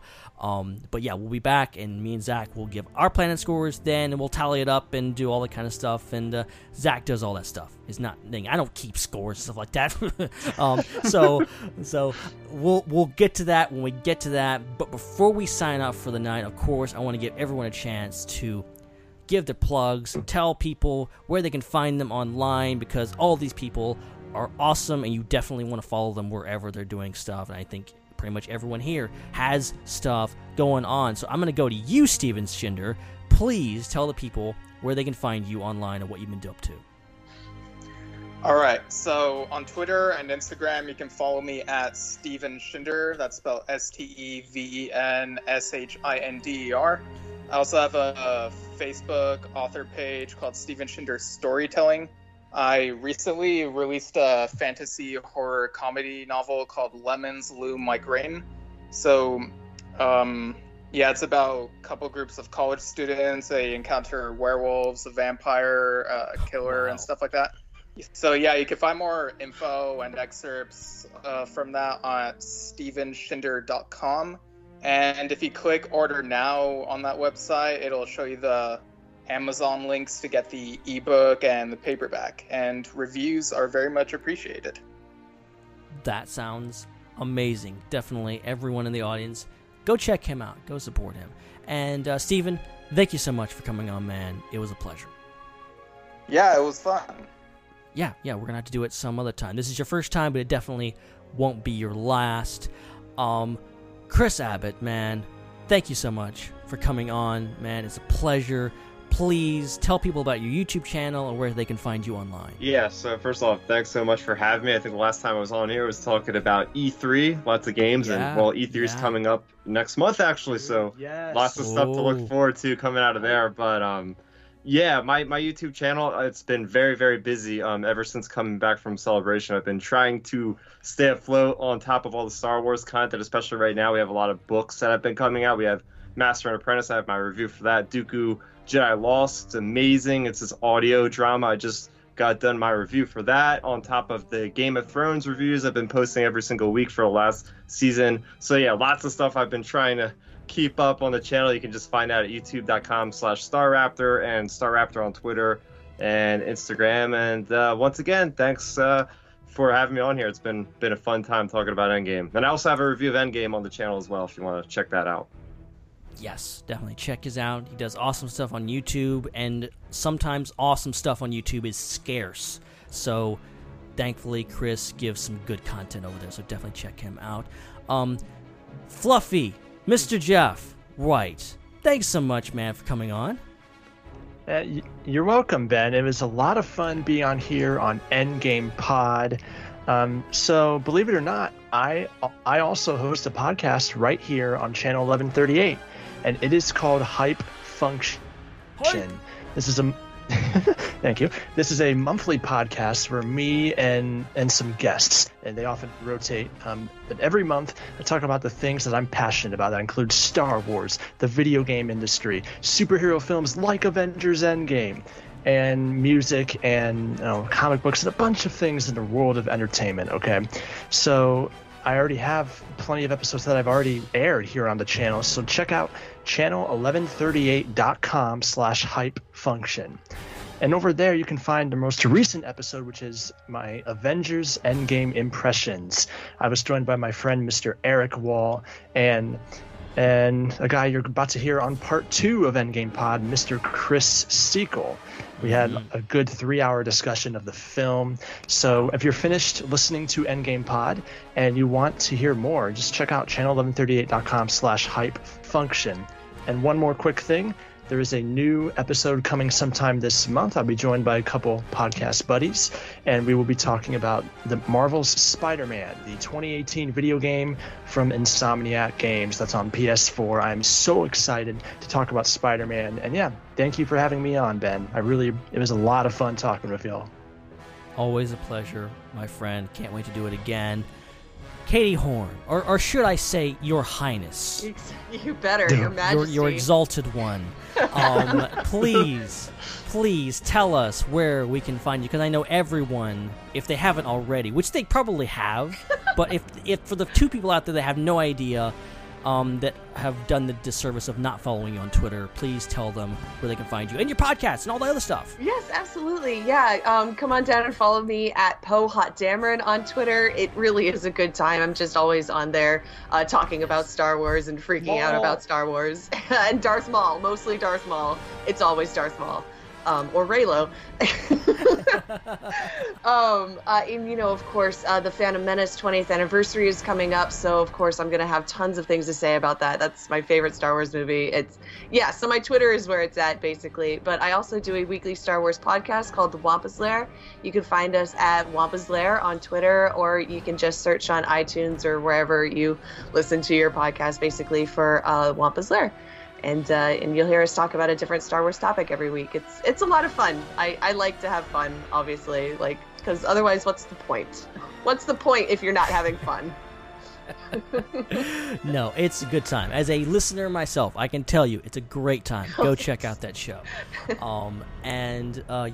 Katie, genuinely, thank you so much for coming on. Oh, anytime. Again, it's a pleasure. Anytime. Thank you so much. All right, Joey Mays, our good buddy. Thanks so much for coming back on, man. Always good to have you. Oh, thank you so much. I appreciate being included, and I'm glad I was able to watch the film just a few days ago and sneak in here at the last minute. It was a lot of fun. Never thought I'd be talking about comic movies. It never was my thing until about 10 years ago, and just look what it's led to. So it's been a lot of fun. Love coming on the show. Appreciate you guys having me back. And you can, if you're interested in following me on social media, Twitter and Instagram, you can find me at jmflyer1454. And you can also check out my website where I host all my podcasts. It's jmnjrradio.com. Nice. Definitely go check that out. I listened to your little discussion. What was it? Tangents with Friends. Yes, and you guys discussed episode 9 trailer, and you discussed Ghostbusters, and I learned more about Ghostbusters than I ever have before in my life because you guys are experts. So that was a lot of fun. So definitely go check that out, everyone that is listening and hasn't already. I think that's about it. I think we did it, guys. I think this is it. We set the bar, the high standard. This first part, panel number 1, is the best part. There's no way Zach can top this. Don't you agree? Oh, completely. Definitely, no. yeah. Yeah, nope. Don't get better than the best. Zach. We're the A-team. May as well just give up now. Just go home. You can't top this. You can't touch this. It's this. not gonna happen. Not gonna happen. We're the Avengers and they're the Justice League, so Oh, that's a burn. Now the Justice League are cool in the animated stuff, okay? So oh boy, we'll give them the animated Justice League, I suppose. But they've got tremendous shoes to fill. But no, they will be great. Stick around, guys. Seriously, whether you're listening live, whether you're listening in the future, definitely check that out. We're gonna have a great panel of people to talk more about this movie. Some great content. It's coming up right after this. But we're going to sign off for the night. And, keep on assembling, or however I want to end this. Yeah, later, guys.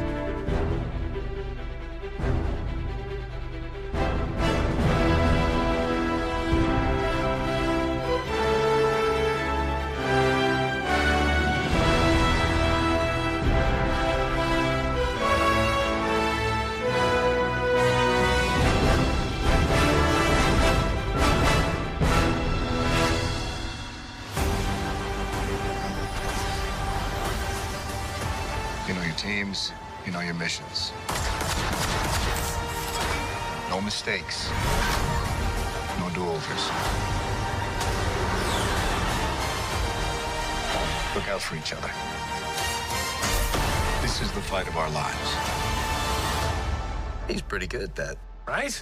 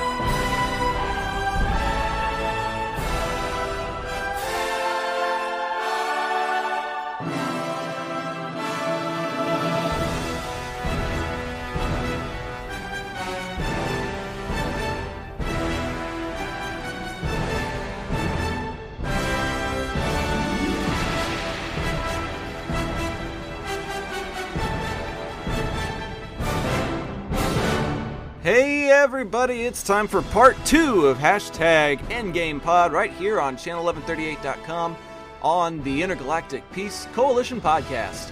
My name is Zach and I am very excited to be your host for part 2 of this awesome panel conversation. It's just way too big for Ben and myself to talk about all by ourselves, which we're going to try and do next week, don't worry. But in the meantime, there's just so many different thoughts, there's so many different ways of experiencing this movie, and there's so many different people that want to express their thoughts and opinions on this film, and so that is what Endgame Pod is all about. You got a taste of it just a little while ago with Ben and a lot of awesome friends like Joey and Katie, Jeff, Chris Abbott, and Steven Schinder all being a part of this awesome conversation. And that dialogue continues right now on part 2. I'm going to bring in the first voice of the night. He's actually the founder of Channel 1138 and the station manager, program director, whatever else you want to call him. He's kind of a jack of all trades here on the station. It's Mr. Chris Sequel. Hey, guys. Now, Zach, you have a little cover story, but what really happened that you're not telling people is that you and Ben tried to go get the Soul Stone, and you're the one that made it out. Okay, that's not entirely. That is morbid. Not entirely inaccurate. I'm kind of throwing a little bit of a what do you call it? It's a coup. I'm staging a coup. Oh my goodness! No, I'm stoked to be here, and I'm excited to talk about Endgame. Yeah, awesome. man. Yeah, man. We kind of did something similar on 1138 last year, where it was just a giant collaborative conversation of probably like 6 or 7 voices or something like that, and we were all talking about Infinity War. We called it Infinity Pod, distributed it on the IPC feed, and Endgame is just taking it to another level because we've got a total of 10 voices, not including the hosts, that are all being a part of this conversation. Unfortunately, one of them has not been able to check in with us yet, but hopefully she does a little bit further down the line, but we'll still be giving her credit throughout the night as well because she is a patron of the IPC podcast, Miss Rachel Perry. Hopefully she'll be able to join us, but we do have a couple of other patrons joining us here on the program as well. Let me introduce you a very good friend of ours who's been on the program several times over, and he's back for more fun. It's Mr. Jake Damon. Hello, everyone. I'm so excited to be here talking about this. I'm so glad I have a forum where I can discuss this finally with people. There are a few people I've talked about it with off and on throughout these last few days, but I'm ready to really get into a fun conversation with a bunch of people and really spill the beans on what I thought of this movie. Dude, what's really funny is we no longer have to worry about the whole don't spoil the Endgame thing. Mm-hmm. Like, we can spoil it all we want here on Endgame Pod. And it's going to be full of spoilers. So if you haven't seen the movie, watch out, because we're about to spoil the heck out of it. And to help us do that, oh my gosh, I cannot praise this dude enough. He got up at like 6 a.m. his time, probably earlier than that, just to be a part of Endgame Pod with us. And he's also a patron here on the program. He's a good friend of ours. You heard him on a lot of different discussions about Celebration here on Channel 1138, and now he's with us here on IPC. It's Mr. Dan Grievous. Diggers. Yes, thank you for having me. Yes, so happy to join you after being so quiet about this whole Endgame stuff, and I don't want to spoil it for anyone, but, I've been keeping quiet ever since the 24th, so...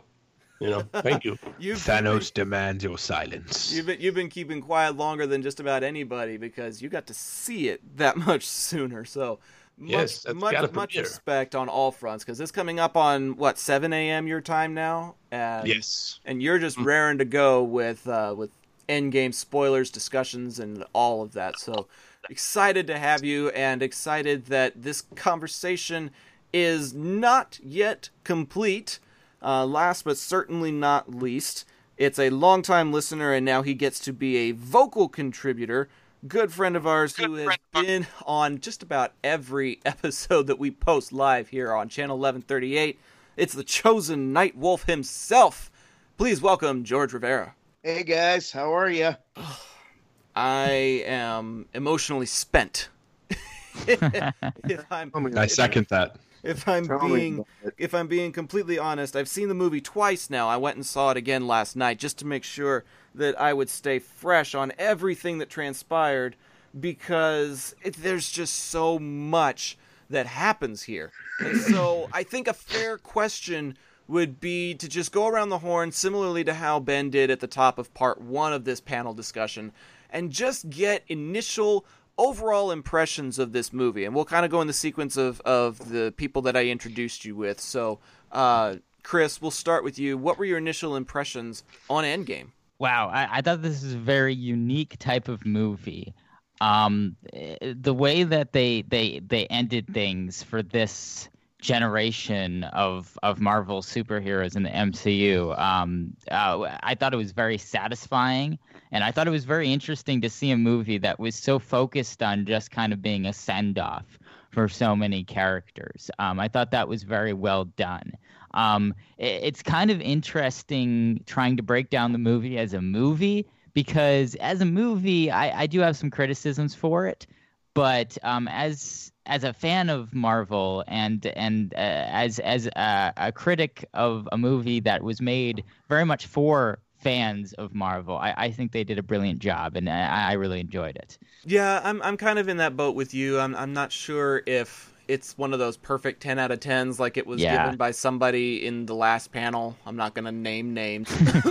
But there were definitely a lot of really awesome elements, and so definitely worth discussing, definitely worth bringing up, and hopefully we get to dive into that just a little bit tonight. We got about, I would say, an hour 15 to work with, and a lot of stuff to cover in that hour 15, so it'll be fun. Jake, what about you? What are some of your initial impressions of this film? Oh, man. So coming out of it the first time, I've seen it twice now. Coming out of it the first time, I mean, both times, actually, but, you know, my initial impressions were first time.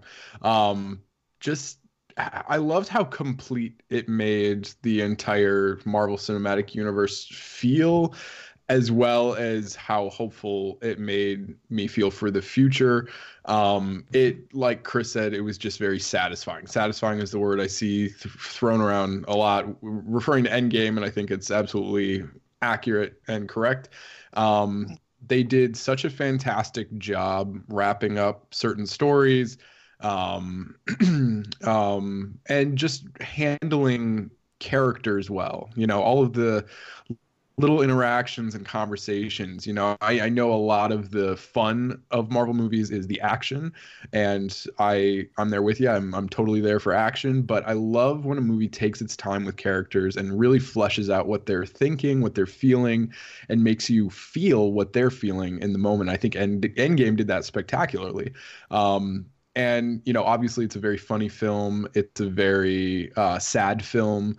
It made me feel, you know, several of my emotional extremes, and, you know, not a lot of movies can do that very well, and I think Endgame did that super well. And it does rely a little bit on how invested you are in the universe already, because if you go into this movie cold turkey, you don't have a lot of the history of the characters there to make this a satisfying conclusion. You know, it's just kind of things happening, and you're like, why am I caring about this? Why is this supposed to be sad, or this supposed to be happy in context? But if you have been with the Marvel Cinematic Universe all the way up until now, all 22 movies, you know, it's a very rewarding experience. And I came out of the movie very,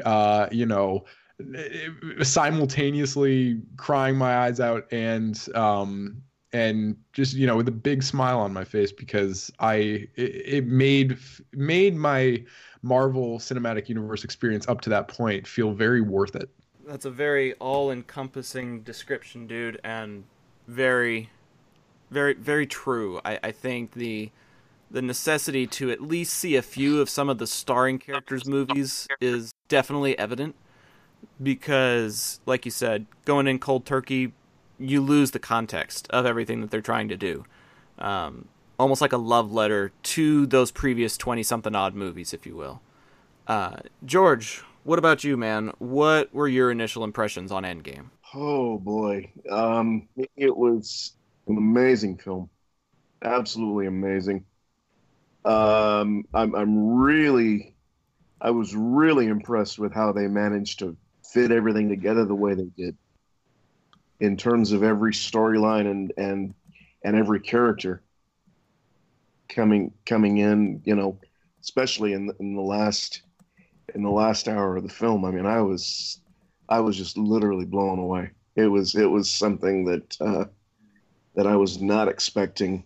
There were several moments that I mean, I was laughing, I was cheering, I was crying, and this is only off of my first time seeing the film. I've only seen it once, and I'll tell you, it's what they've done with Endgame in terms of scope, characters, box office, everything will never be equaled again in our lifetime, I think. See, you say that, and now I just hear people like Benioff and Weiss, who have their own Star Wars series coming out soon, going, challenge accepted. Yeah, well, I mean, but the thing is, they don't have, I mean, yeah, Star Wars is a totally different animal. Whereas... Yeah, I mean, it's a wampa. With Endgame, you've got a 22-movie franchise that has led up to Endgame, and that has literally led up to this one film. What they've done with it is incredible. I mean, to be honest, this one's definitely coming home with me when it comes out on Blu-ray through the Disney Movie Club. Easily. No doubt. I double-checked, and I think The Incredible Hulk is the only movie on the MCU that I don't have on disc currently, and I do that for personal reasons, but everything else is on disc. And this is definitely going to be one that's Blu-ray. I'm going to get the digital download so that I have it on the go. This is just one of those that you don't want to be without, at least in my opinion. But let's get the opinion from across the pond. Dan, what were your initial impressions on this movie? My initial impressions were, I had no initial impressions. I was speechless. I was just walking out the theater with a bunch of, Bulgarian celebrities. It's like Era 404. It's like I was Era 404ing, and I was just wondering what happened. It's like such words that I would say would not justify what I saw. Like, in terms of a Marvel spectacle, I never thought I would live long enough to see something like this on the big screen, and that would actually cause several major emotional reactions that I haven't had since 2005. For those who know what movie came out in that year, that's a big compliment, especially the whole, big moments in the movie that happens, especially the biggest one that I cried with joy. And in terms of as a movie as a whole, especially as a time traveling movie, there are some issues that I have with a lot of things like Rick and Morty and Terminator. But as a Marvel experience that has led up all to this and paying off tribute to all things from the Dark World to things like minor characters from, they even had nods to Agent Carter, which made me so happy. So I was speechless, and at the same time, I'm looking forward to the future very much. There's definitely a lot about this future to look forward to. That is for sure. I think it was touched on just a little bit that the absence of Captain Marvel in this movie was more or less with the intent to continue introducing her to the universe, but also allowing her to become one of the leaders of this next generation of Marvel films. And I think the timing for that was actually really, really well done, because you got enough of her to kind of bring her into the fold and bring her into the scope of the Avengers as we know it, but also give the proper screen time to the people who probably needed it the most, the ones that we're trying to get closer to their characters for. But even with a 3-hour movie, screen time was like a definite thing to address. So let's touch on screen time for just a second, and I'll open this to anybody. I'm not going to ask anybody in particular. What did you make of the screen time for the characters you were going into looking for? Like, for me, my characters I was looking for were like Spider-Man and Star-Lord and Captain America. Those were like some of my favorites. And the screen time that they got ended up influencing some of my perspective on the film a little bit. Did that happen for any of you guys with some of your characters? I think that the screen time was managed very brilliantly because they had kind of multiple tiers of characters. The first tier was the characters that we're saying goodbye to, and I felt like those characters had a lot of screen time throughout the film, and there was a good amount of time to develop their individual stories. And then the next tier of characters is the characters that we're not saying goodbye to, that we're going to see in future films a lot, and they did a good job of including them at various points. And doing a little bit with them to keep us interested in what's going on with them too, and also tying in, their audiences and newer audiences into the story that very much focuses on the older characters. And then finally, I thought that the screen time was good for cameos from just lots of random characters throughout the past 10 years of Marvel films as well. So I think through and through, the only character that I was hoping to see that we didn't was Agent Coulson. I was hoping they'd figure out some way through all the time travel or something to put him in, but it just didn't work with the way that the plot was set up. There was really nowhere where they could add him, which is unfortunate. But with that being said, there's so many characters in Marvel, and to have every other major character pretty much in all of these films represented in some way, either be in the present timeline, having them show up, or seeing them in a flashback or a version of them in a flashback, like how we saw the Agent Carter Jarvis in a flashback, even though we didn't get any vision anywhere. Like, that was great. So I thought it was balanced well, and I was pleased with it. I mean, yeah, I think the character that I was most looking forward to seeing was Cap, obviously, because I'm a big Cap guy. I love Captain America a lot. I love what they've done with the character. And in that regard, I wasn't disappointed at all. I loved his arc throughout the film. And that ending they gave him was just amazing. It was everything that I hoped. Well, like the big two things coming out of Captain America: The First Avenger, which I think was my first Marvel Cinematic Universe experience in the theater anyway, was I wanted to know what happened to Red Skull, and I wanted to see him and Peggy together. And Infinity War answered the question about Red Skull very satisfyingly, and this one answered the question about will he ever get with Peggy in such a beautiful way. And so yeah, Cap definitely, and I really wanted to see a lot of Thor. Wasn't disappointed in that regard at all. He was hilarious in this movie. I love Fupa Thor, and then I really, based on the marketing, I knew we'd probably get a version of Professor Hulk, and to see what they did with him in this was really amazing. Like, I loved the motion capture work they did with him. He was very funny. This is definitely my favorite version of Hulk, I think. And there was a lot of him in this movie, which I thought was very nice. And besides that, I think those were the characters I really wanted to see a lot of, and the rest was just extra. I thought the stuff we got from Tony Stark in this movie may have been some of his best performance in any of the Marvel movies thus far, besides maybe Civil War or like Iron Man 3.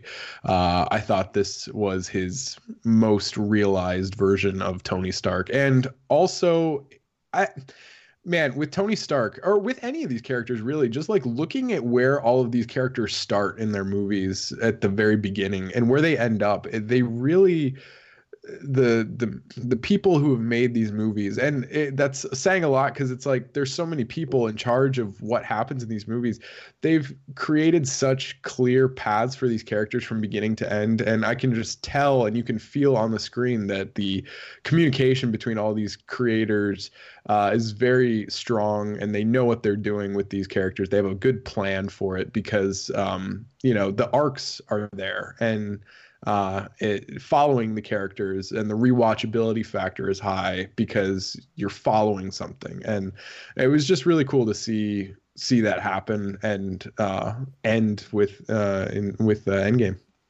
Well, I have to say that I was looking forward to seeing in this movie was actually who survived the snap, especially people from the beginning of Infinity War who I was not sure we were ever going to see, but I was so happy to see when they popped up in New Asgard, and they got a resounding yes when I saw them, especially when they were playing a certain game that I'm not sure if I have to mention because I have a mixed relationship with that game, but especially just seeing Korg and Meek again, and Big Lebowski Thor, because I think that was my favorite part, because I loved Big Lebowski, and especially Thor was handling so much Jeff Bridges' character for that movie. It was just so beautiful, and especially when he was like Jake mentioned, the fupa was so magnificent on Thor. We've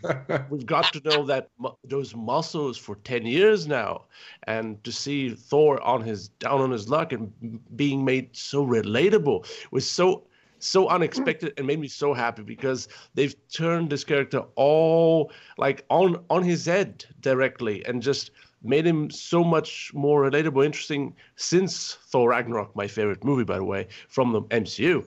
And seeing all those characters get enough screen time, because usually that's what all ensemble movies suffer from, is not giving everybody enough screen time. But somehow the Russo brothers managed to do and give everybody enough screen time to shine, even the insignificantly small characters that you thought were forgotten.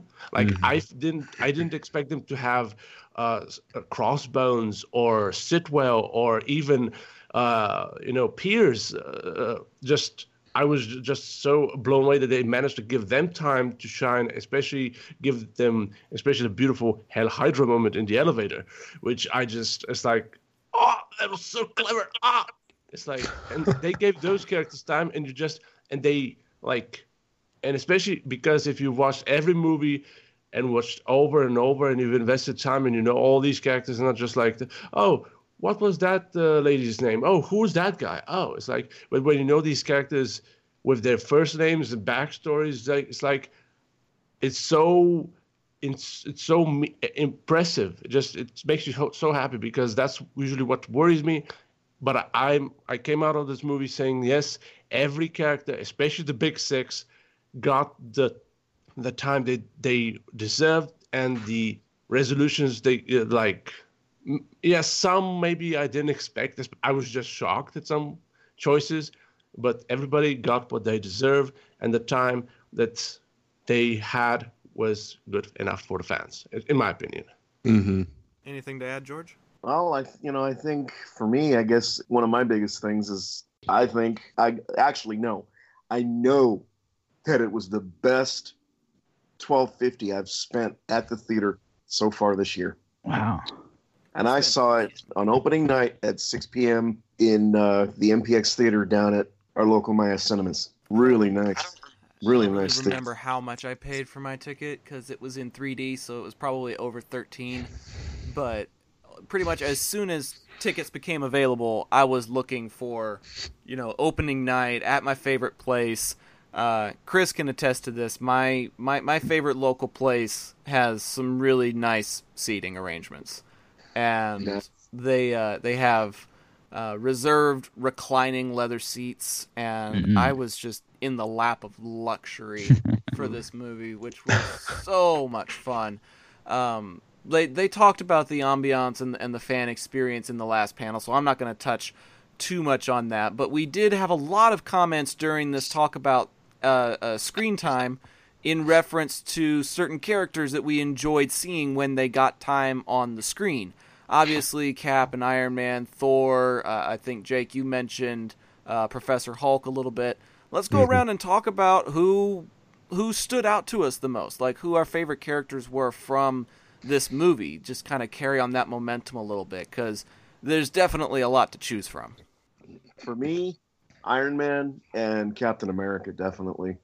Thor was hilarious. Like I said, dude, Thor abides. Abides, man. Let's see, who else was I really hadn't made an impression on me? Probably Clint Barton. That's true. Turn as Ronan. Yes. Ronan, thank you. As you know, his turn as Ronan was, wow, I was not expecting him to go that dark. I mean, knowing what he went through, I can understand why, but it still was really, really shocking. Seeing the fight that Clint and Natasha had on Vormir was insane. When they were both hanging off that ledge, and she's like, "Let me go." I mean, that made me tear up. He's like, "No," and I'm like, she's just like, "Let me go." I was, yeah. There were several moments where I was crying.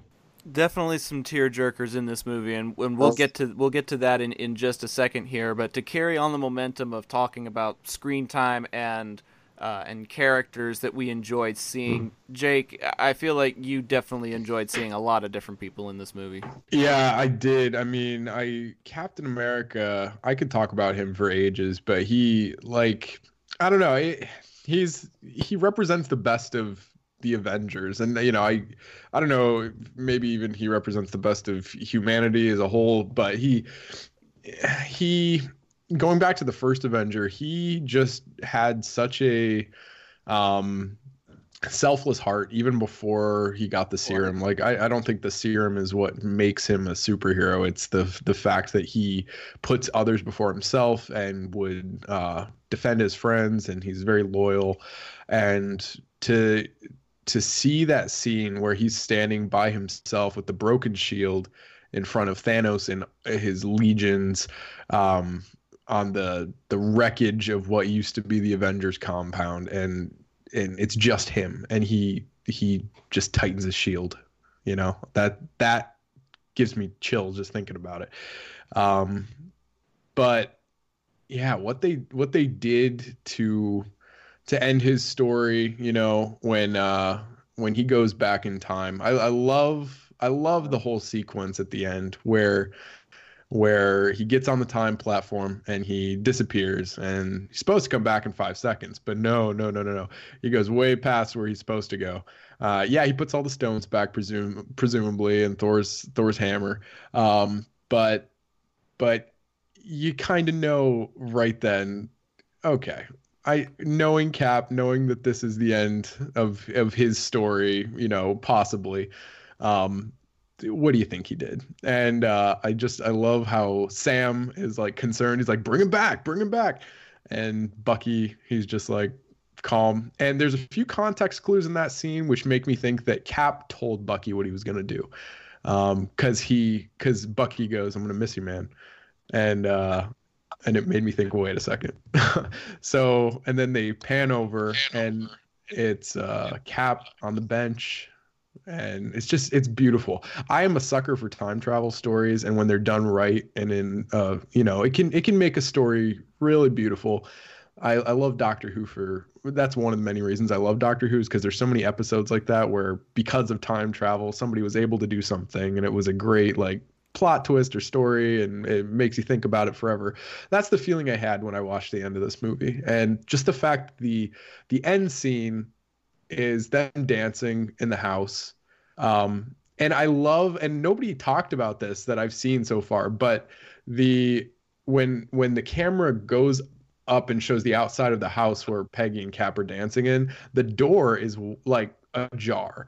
And what I think happened is like Cap walked in and Peggy was there, and that's actually when they first see each other. It's not like he's been there for days and days. Like, he walked in and Peggy saw him and he explained what happened, and nobody was thinking about shutting the door.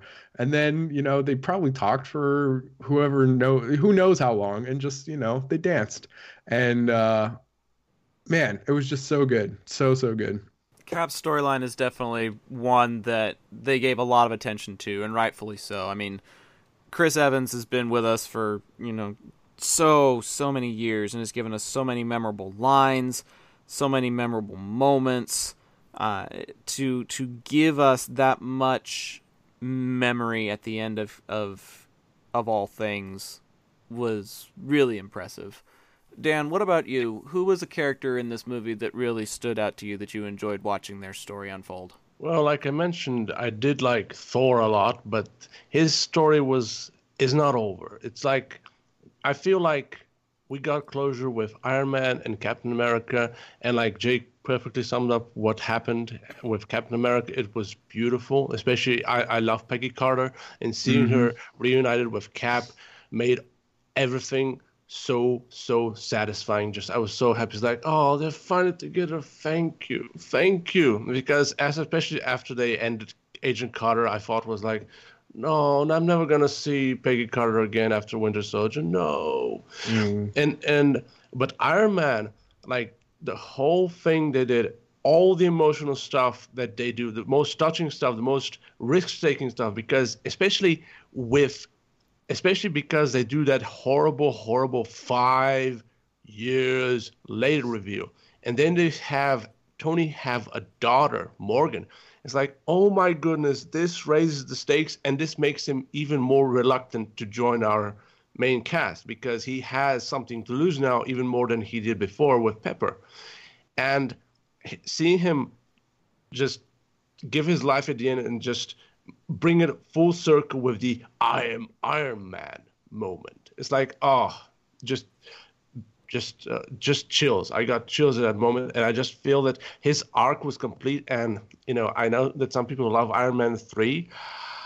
I am happy that, you know, that there was a nod to that movie here, but I feel that, like, his arc was complete. Like, his journey through all these movies with ups and downs, learning the past mistakes of his allies, namely Bucky Barnes and stuff, it was so good. And especially, like, I think that Robert Downey Jr. did such a great job portraying the character. It was the best performance of his time as Iron Man. I mean, I don't care for Iron Man 3 because that movie does not exist for me.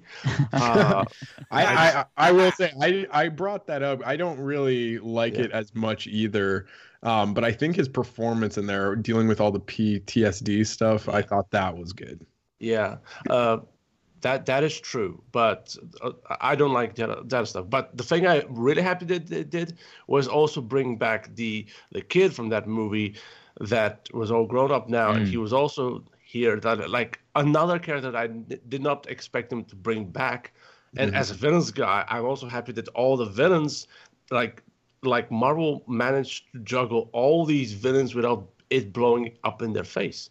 Which, like, the main characters, like, as I said, Tony Stark, but for the minor characters, I'm so happy that everybody got their fair share, and just made me so happy. Especially, like you said, Red Skull, like Pierce and Crossbones and Thanos. We even got a little glimpse of the people who died in the last movie, all the children of Thanos. So, like, we even, like, if you notice when they dust away, like, you see Corvus Glaive with Proxima Midnight, just like being together as they dust away, they're holding each other. It's like, even like little touches like those just make you so happy and so satisfied with every character moment in this movie.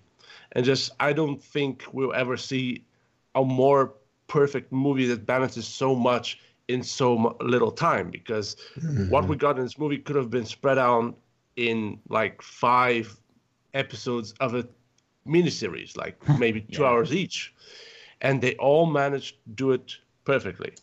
Like I'm speechless. I'm still speechless. I don't know how to word my review of this movie perfectly without going into major spoilers and just geeking out about every little thing like I'm doing right now. But like, just Tony Stark, man, just like ending especially that quote. I mean, like, oh, we're going to be okay now. You can rest now. Like, we're going to be okay. You can rest now. It's like, oh, stop. You're gonna make me cry right now, man. I know. It's like it made me cry. It's like that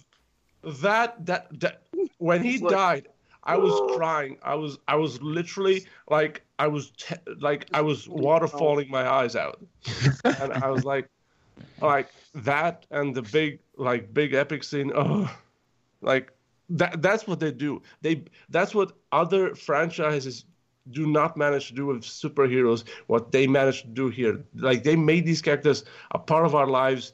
Like Iron Man, since 2008 to this day, until April, he was a part of our lives, and to see him go made me so emotional that I'm happy how he ended, because Marvel stuck the landing. That was a big concern, and a big concern with other movies, that directors cannot stick the landing with their last movie that ends a trilogy, a saga, or a 22 movie journey, and they stuck the landing with every single character, even Red Skull. Kudos for that. Oh yeah. Chris, we've gotten a little bit of Thor, we've gotten a little bit of Cap, a little bit of Iron Man. You going with the crowd here with our character discussion? Well, I mean, it's hard. It's hard to not say that this movie really belongs to Cap and Iron Man, because it does. I mean, This is. But I'll to just add some new stuff. I mean, I thought it was interesting what they did with Gamora and Nebula in this film, because that's a little bit of a side thing that we didn't really need, and weren't expecting necessarily them to go into as much as they did, and they did, and it was good because it involved more of the Guardians characters into the film, which I think is fantastic. And I think it's kind of interesting how you have the past versions of Nebula and Gamora, and the past version of Gamora is still a hero, and so that was interesting how they showed that. And then but the past version of Nebula is still a villain, and it was interesting to see two Nebulas at the same time in their interactions with each other. So that was a little bit of an interesting thing. I think that there are a couple of things that made the time travel really, really worth it, and that was one of the things. And then the other thing was having Tony go back in time and meet his dad. Like, that was also really, really interesting. So I like those scenes as well, when they were going back in time, and the way that it added some interesting character dynamics. I love that scene in the elevator when Howard Stark says, "Yeah, we're expecting," and Tony just kind of stares off into space. Like, as smart as he is, he can barely contemplate the fact that they're expecting me. It was kind of one of those moments where you're like, wait a second, I exist, but I don't exist. Exactly. Like that. If there was ever an opportunity for you to have a literal existential crisis, it would have been right there in that elevator. Yeah, that's exactly what that look was. Existential crisis. It was like a momentary existential crisis. But Zach, I'm sorry. What scene was that? I'm kind of going through. So when Cap and Iron Man travel back to the 70s, and then Tony Stark starts talking to his dad, when they're in the basement there, and then they go up the elevator, and Howard Stark has some flowers, and Tony asks what they're for, I think, and then Howard just goes, "Yeah, we're expecting." Right. Okay. I got you. Yeah, it's kind of blink and you miss it, but this whole movie can be a series of blink and you miss it kind of sequences. Yeah. I'll also say there's so many other characters that I could talk about, but I don't know. I felt like focusing on Cap because his arc kind of had the most effect on me. But well, I mean, it kind of almost goes back to Captain America Civil War, where you're kind of either Team Cap or Team Iron Man. Mm-hmm. Like they were pitching that hardcore 3 years ago, and it still is kind of relevant today. I would say it's pretty relevant. This concept of, have you been following Tony Stark's storyline since 2008, or did you kind of jump on the Captain America bandwagon because you liked the Stars and Stripes that was on the promo and the preview and stuff? Like, I think in some regards, and maybe it's because I'm from the States, but Captain America just sounded hella patriotic to me. Like, way more than Iron Man did. Mm-hmm.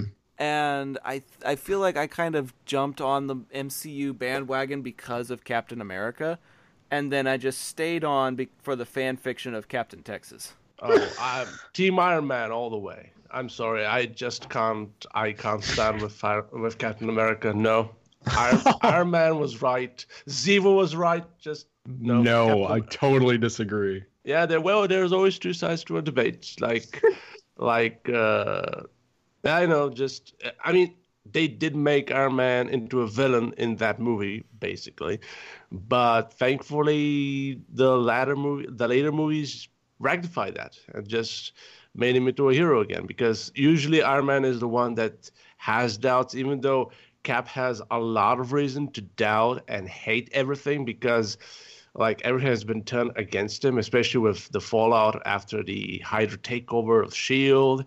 and the betrayal by Bucky and like all those things. He still looks like optimistic. That's the thing about Captain America. He's always optimistic. That's what makes him such a symbol, such a great character for everybody to follow and admire, because he is the symbol of optimism. Even at the darkest moment, there is that like Leia moment, like that, like if you don't think that like hope is gone, if you just think that everything is gone, and then there's no like that Leia quote from The Last Jedi. I'm blanking of that beautiful quote that she said about hope. That was like hope is like the sun. If you're not focusing on it, then you'll never make it through the night, or something like that. Yes, exactly. That's the same that same state of mind as Captain America. But again, I can't help to relate to Iron Man after all the horrible things that had happened to him, and like I cannot excuse Bucky Barnes for what he did, and especially after what happens after that. But that's another question. Like, because Iron Man represents another part of that, but thankfully that's another discussion. We're not here to discuss Civil War. We're here to discuss maybe one day we will. I would love to, but Civil War pod. Yeah, like Captain America, Iron Man, Thor, Natasha, like Black Widow, and Hawkeye, and Professor Hulk. They all got their epic moments, and around them, all the characters connected them. I was surprised all the characters they got back, but there's always two sides to every debate. But in the end, everybody ended on good terms, and some characters were laid to rest, and we all cried. So one of my personal favorite moments of the everybody being on good terms again was when Tony pulled up in his car at Avengers headquarters, and Cap is outside, and he's brooding and contemplating life and what they're going to do next. And as they're having their conversation, and Tony's kind of extending an olive branch, at one point he says that it turns out resentment is corrosive.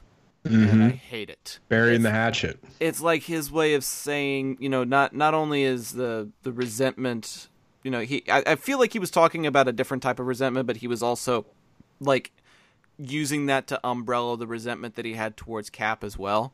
And so he was using it in a very broad general term, which is kind of the opposite of the way Tony usually speaks. He's usually very specific and uses very fancy terminology in order to kind of baffle everybody.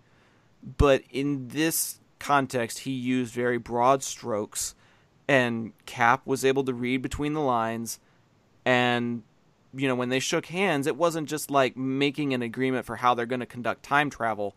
that shaking of hands was like a monumental repairing of the bridges that were burned 3 years ago. And so, Dan, I don't think it's irrelevant to talk about Civil War in this context, because essentially this movie helped end the Civil War and bring peace to the universe after several years of turmoil.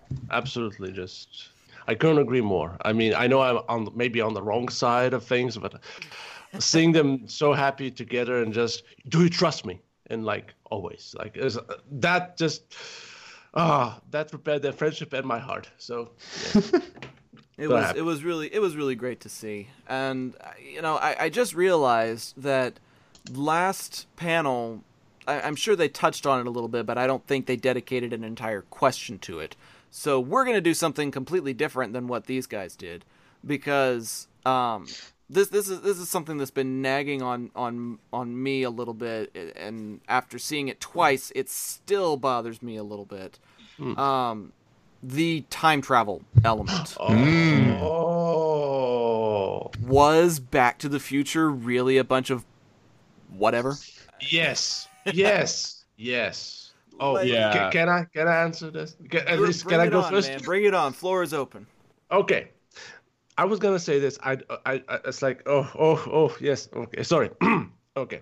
Now, why I think Endgame is not as good as Thor Ragnarok is because of all this time travel stuff, especially because of Captain America. Because like they make it, especially like we didn't bring up the other great minor character moment. The Ancient One was here. I was so blown away they managed to fit her in. But she did say that like you have to bring all these stones back. Things have to be put back in a specific way so everything makes sense in the future. But the thing is, there are a lot of paradoxes that get created because of Thanos going into the future and Cap staying in the past. A lot of things get older, and just a lot of things that Back to the Future also tries to ignore, but tries to make us forget.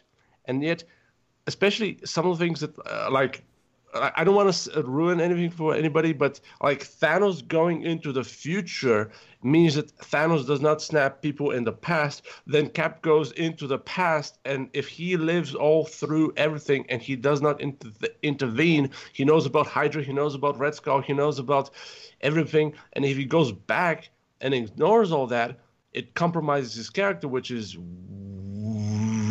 weird.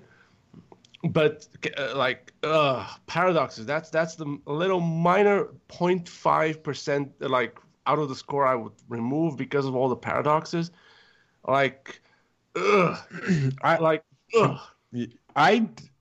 be wrong here, but I think based on the rules of this time travel that they set up in the movie, I don't know if time paradoxes are possible in the way that they're using the time machine, because I mean, unless I got to think about this, but based on what the Ancient One says to Bruce Banner, when you go back in time and you remove an Infinity Stone from its rightful place, it automatically creates a branch off universe. So anything that happens differently, like the events that we see when they go back to the first Avengers movie, obviously a bunch of stuff happens kind of differently there. Captain America fights himself. It's not like Captain America after the Avengers remembers fighting himself. Like, where did that guy come from? That was weird. It's because that was this completely different timeline, and I think that's the one timeline where something different does end up happening, because Loki does end up taking the cube. But they go back even further to the 70s and take the cube. But anyway, Captain America puts them all back, so it almost doesn't matter anyway. And I think the only thing that happens where they go back in time and they actually stay in their own timeline is Captain America, because he puts all the stones back, and I think he gets old and he just stays getting old. So during all of the MCU movies, there is an old Captain America out there, but I don't know. That was my take. It took me 2 viewings to fully understand, I think, what happened there with the time travel. 2 things. Like, especially the getting old part about Captain America, I was thinking that we never ever heard or saw Peggy Carter's husband. And going back and watching those scenes with Peggy talking about her husband, now I think she's talking about the Cap. I think she's talking about Captain America. Totally makes sense. She never meant. I always thought it was like the guy from Agent Carter who's like played by I think was a Serbian actor. I don't remember his name. It was like a character from the show. Yeah. But another thing is like, yes, you have a point about Cap, but he is absent. Like I don't know if Captain America's nature will allow him to stay out of everything that happens in the future. But the thing that really drives the time paradox problem home, or in the wrong way, is Thanos dying, or at least being dusted, because the past Thanos does not exist anymore. So nobody makes the snap. Nobody does all the horrible things that happen, and Natasha never dies, and Gamora never dies. So it creates this incredible, endless loop thingy that I'm amazed usually Rick and Morty try to resolve or explain or justify or leave it to Rick and Morty, man. Yes, because they do it. I mean, they do it incredibly, and sometimes like they justify with a joke.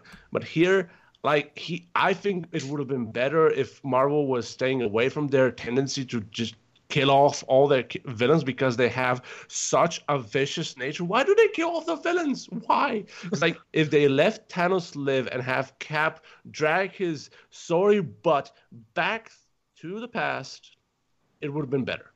It would have made sense, because he would have left Thanos there, because like Thanos was all about, yeah, destiny. That's my destiny. My destiny is to lose. Fine, I'm gonna go there.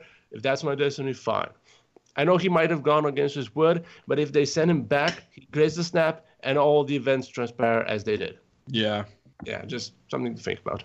Chris, George, any input? I mean, I liked how they did the time travel thing. Like, I didn't think there were any paradoxes or odd parts to it. Like, I wasn't thinking enough that to poke holes at the way that they did it.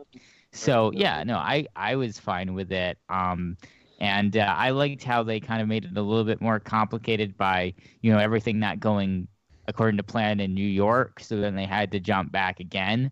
Mm-hmm. So like, I thought that whole concept was really interesting. So I like that.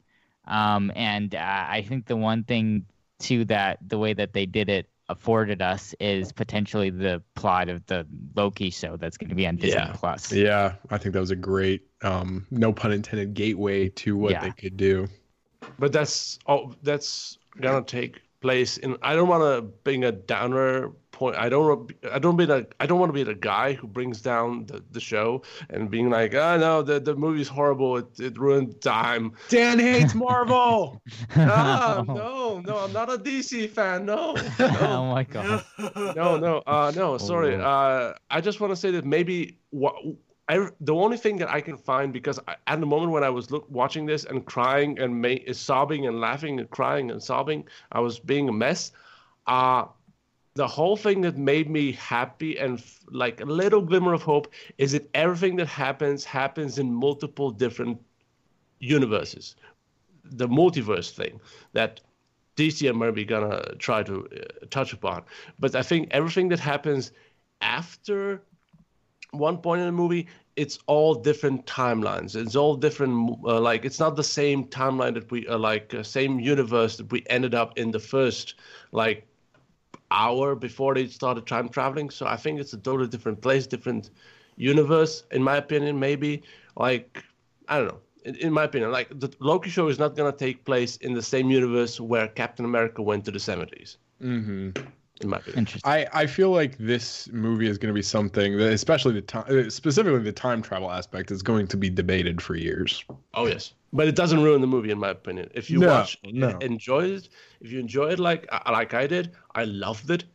Mm-hmm. But if after the movie you start nitpicking, it kind of starts to But again, but it's been said for the Russos for years, they love emotional moments. They would and that's a sign Spielberg does it, Lucas does it. Like, they would, good directors would sacrifice logic in favor of emotion, because if they can make us weep and cry for these fictional characters more than we do for some real stuff, and then we can ignore some minor time traveling flaws.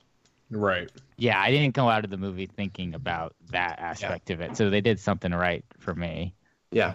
Well, on that subject of emotion, that ties in really well to the next question that we're going to present to the panel. And George, you touched on this a little bit earlier, so I'm gonna throw it to you first, and then we'll go around the horn. Sure. The biggest emotion that I think was expressed was crying, and I guess that's more of an action than an emotion, because the tears can be of weeping, but they can also be tears of joy. So, what scenes made you guys cry the most? George, I'm going to toss it to you first. Probably Clint's first scene with his family, and then when Natasha travels to Tokyo to find Clint, who's now going under the alias of Ronin. It's more a hardened version of Hawkeye. Ronin is leaderless. He doesn't want to be led at that point. He's letting his grief and his anger because of the loss of his family out on people that, frankly, he's not killing innocents. He's killing people that deserve it. But that being said, killing for that, I can understand that side of it. Another scene that shocked me the most was Tony's death. It's funny because I actually read the entire plot to the movie before I ever went and saw it. However, that didn't detract from my enjoyment of the film. Mm-hmm. Because Robert Downey Jr. in one of the promos for the film said that people are not gonna know what's gonna happen, and he was right. People who were walking in to see the movie for the first time would not know what was going to happen. And for me, it was an emotional experience. It's a movie that needs to be shared. It needs to be seen with a whole crowd of people to be shared and be understood. It's funny that you mentioned that. I don't mean to cut you off, but it's just a really funny story that made me think of.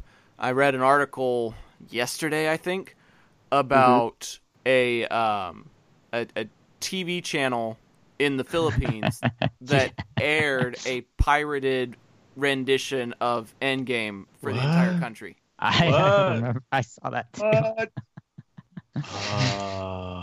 And I was just very impressed with their ingenuity, for one thing. Huh. And I'm sure they're going to get their butts sued off, but I don't even care. Like, I just love the Philippines all the more now. This was a TV station? Yeah, it was one of their national TV stations. They got a hold of a pirated copy and just broadcast it to the entire network. I'm sure Werner Herzog would not disagree with what they did. I'm thinking Captain Jack Sparrow is going to be proud. Yeah. That's good. Yeah. But, I mean, let's continue with this journey of emotions. Dan, you talked about it being a very emotional experience for you. How many times do you feel like you were on the verge of tears, or did you tear up several times during this movie? Yeah, I don't know what would you think of me if I say one thing or another, but nobody's gonna lose their man card here, dude. I think we all came close or went across the edge a few times. More than once. Well, the Tony Stark moment at the end, everything in the third act with Tony Stark, especially after he hugged Peter and everything else, like I was getting started of like, okay, no, I'm not gonna do it. Like, especially when I think of their relationship. No, okay. Then came the scene that they wanted us to just lose our eyes with tears. Just so I cried. I cried when Tony Stark died. It's like, especially when Pepper Potts and Peter Parker were next to him. I cried. I cried until I saw Cap dance, and even then I was like still teary-eyed with Captain America dancing with Peggy Carter. But the scene that I cried the most, and they were not tears of sadness, they were tears of joy, was the big Avengers Assemble moment. Mm-hmm. That when I was like, the other scenes, they were moments of sadness and tragedy which were meant to be like cried at, but when I saw all those portals open up, I saw Howard the Duck, Korg, Ant-Man, Doctor Strange, Wakanda, M'Baku, everybody. I just cried because I never thought I would be alive to see something like this. Something so beautiful. It was. Mm-hmm. I know I'm getting emotional and all, but it was so beautiful. So it's okay, man. Just all the lineup, especially when they go through all the characters and get to Captain America, it's like Avengers Assemble, and they rush to each other, all like Lord of the Rings styles, like they clash, all those beasties, and they were like all those in the Chitauri were there, and the enemies from Guardians of the Galaxy with those weird ships with the wings that are up, like Kylo's ship, and like you had Wong was there, and I'm like, oh, and there's that, and it's like you can just freeze frame that shot and just like, and he's there, and she's there, and it's there. Oh my God, it's that, it's that, and Groot, oh, and everybody, oh, and the Guardians, oh, and oh, I cried. I was a mess. My face was like a waterfall, was like Niagara Falls, because I was so happy, because tears of joy. Like I haven't cried like with force ever since Newt Gunray and Plo Koon in Revenge of the Sith. And I know it's weird, but you know I've cried for those characters. I haven't shed a tear for Luke Skywalker. Sorry if I'm a heartless wretch, but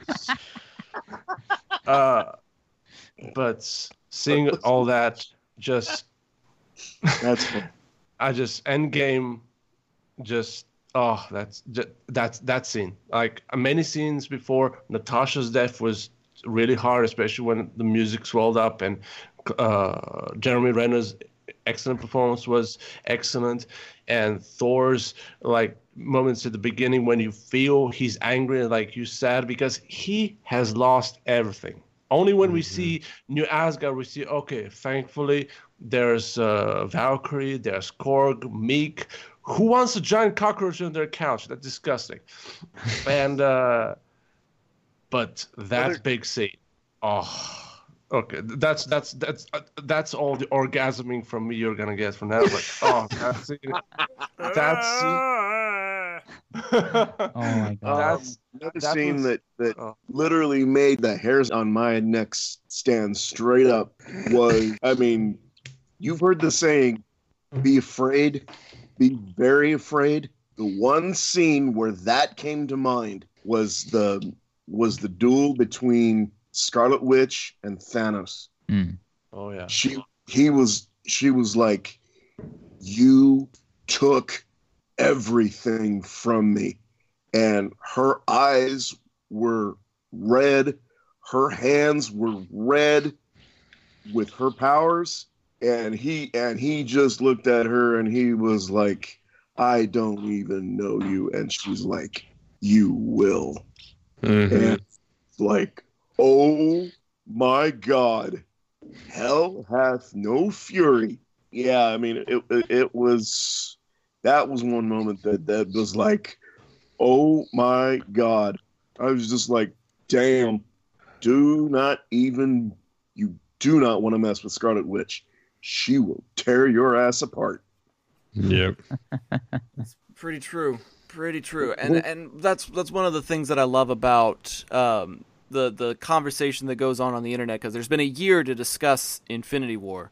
And one of my favorite theories that I see going around is that we're going to get a whole lot more Scarlet Witch, and over time, we're going to realize that she's actually one of the strongest Avengers, if not the strongest. Definitely. And their claim to that is pretty legitimate, because, you know, you look at Black Panther, you look at Captain America, all the different people that faced off against Thanos one-on-one. She's the only one who used her powers to hold him back one-handed while using the other hand to protect the one she loves. Yeah. Like, that is just a force unlike anything I could possibly figure out how to reckon with. Mm-hmm. And to know that there's a potential of seeing even more of her is pretty exciting. But yeah. I digress a little bit. Chris, what was an emotional moment for you? What made you tear up a bit? I would say the two most emotional moments for me was Natasha's death. That was pretty freaking emotional. I mean, that kind of whole scene when you realize that one of them's gonna die, and then they're fighting to sacrifice themselves, which is a very unique concept that you don't see a lot in film. So that was pretty genius the way they set that up. And then realize, because the whole time you're like, you legitimately don't know which of them is gonna die, but you know one of them is. Like, it's a crazy setup. So that was very, very emotional, and that's when we lost our first of the original characters there, and then I would say the other one is the triumphant moment when Tony says I am Iron Man and snaps. Like that was a pretty incredible moment that you felt like that was like a bookend moment, since that's his famous line from way back in the day. Very true. Jake, I've got one in mind, but I'm curious if you've got one. Yeah, I mean, just to give you a little reference of what was going on in the theater, everyone was crying at Iron Man's death, Tony Stark's death. I was absolutely sobbing. It was me, my friend Dan, and my brother Andrew. Dan and Andrew were not crying at all. I'm there sobbing. There's a 14-year-old kid with his grandma. He brought his grandma to the theater, and it's just me and this kid crying in the back row, and we are sobbing. He brought tissues. He's handing me tissues. We're sitting directly next to each other, loudly crying, like uncontrollably. I knew the Tony Stark scene was coming. I got spoiled of that earlier, but it didn't alleviate the weight of what happened, because I don't know, it was just I felt the full weight, and Pepper Potts talking to him at the end saying you can rest now. Like it all just hit me so hard, like a freight train. And we went out to IHOP afterward, me and my brother and our mom. Actually, our mom was doing something and just wanted to meet us at IHOP. Dan had to go home, so we were there, and there weren't that many people there that late at night. It was like, I don't know, 12:30 in the morning or so. And I'm just no pun intended, recapping what happened with Captain America at the very end of the movie. And I had a delayed reaction cry. I just like started bawling at IHOP, and I'm like, it was just so beautiful, Mom. You don't understand. And Andrew had his head down on the table like, Jake, shut up. And I'm like, no, I have to talk about it. And Mom was being so nice. She was like, oh, tell me more and all that stuff. So yeah, I cried very hard at both those scenes. But the one scene that I don't know why this stuck out as so special to me. Maybe it's just because it reminds me of the relationship I have with my own mom. But when Thor and Rocket go back to Asgard during the events of the Dark World, his mom catches him, and Thor does his best to hide the fact that he's from the future. But his mom can tell right away. I mean, and the line, "The future hasn't been kind to you, has it?"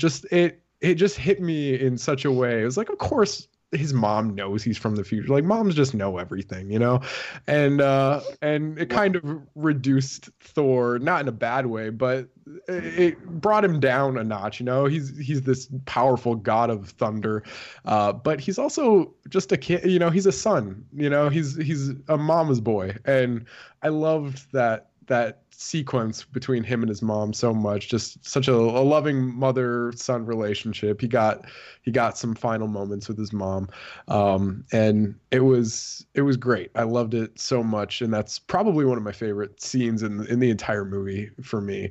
But I also want to say I'm a crier in movies.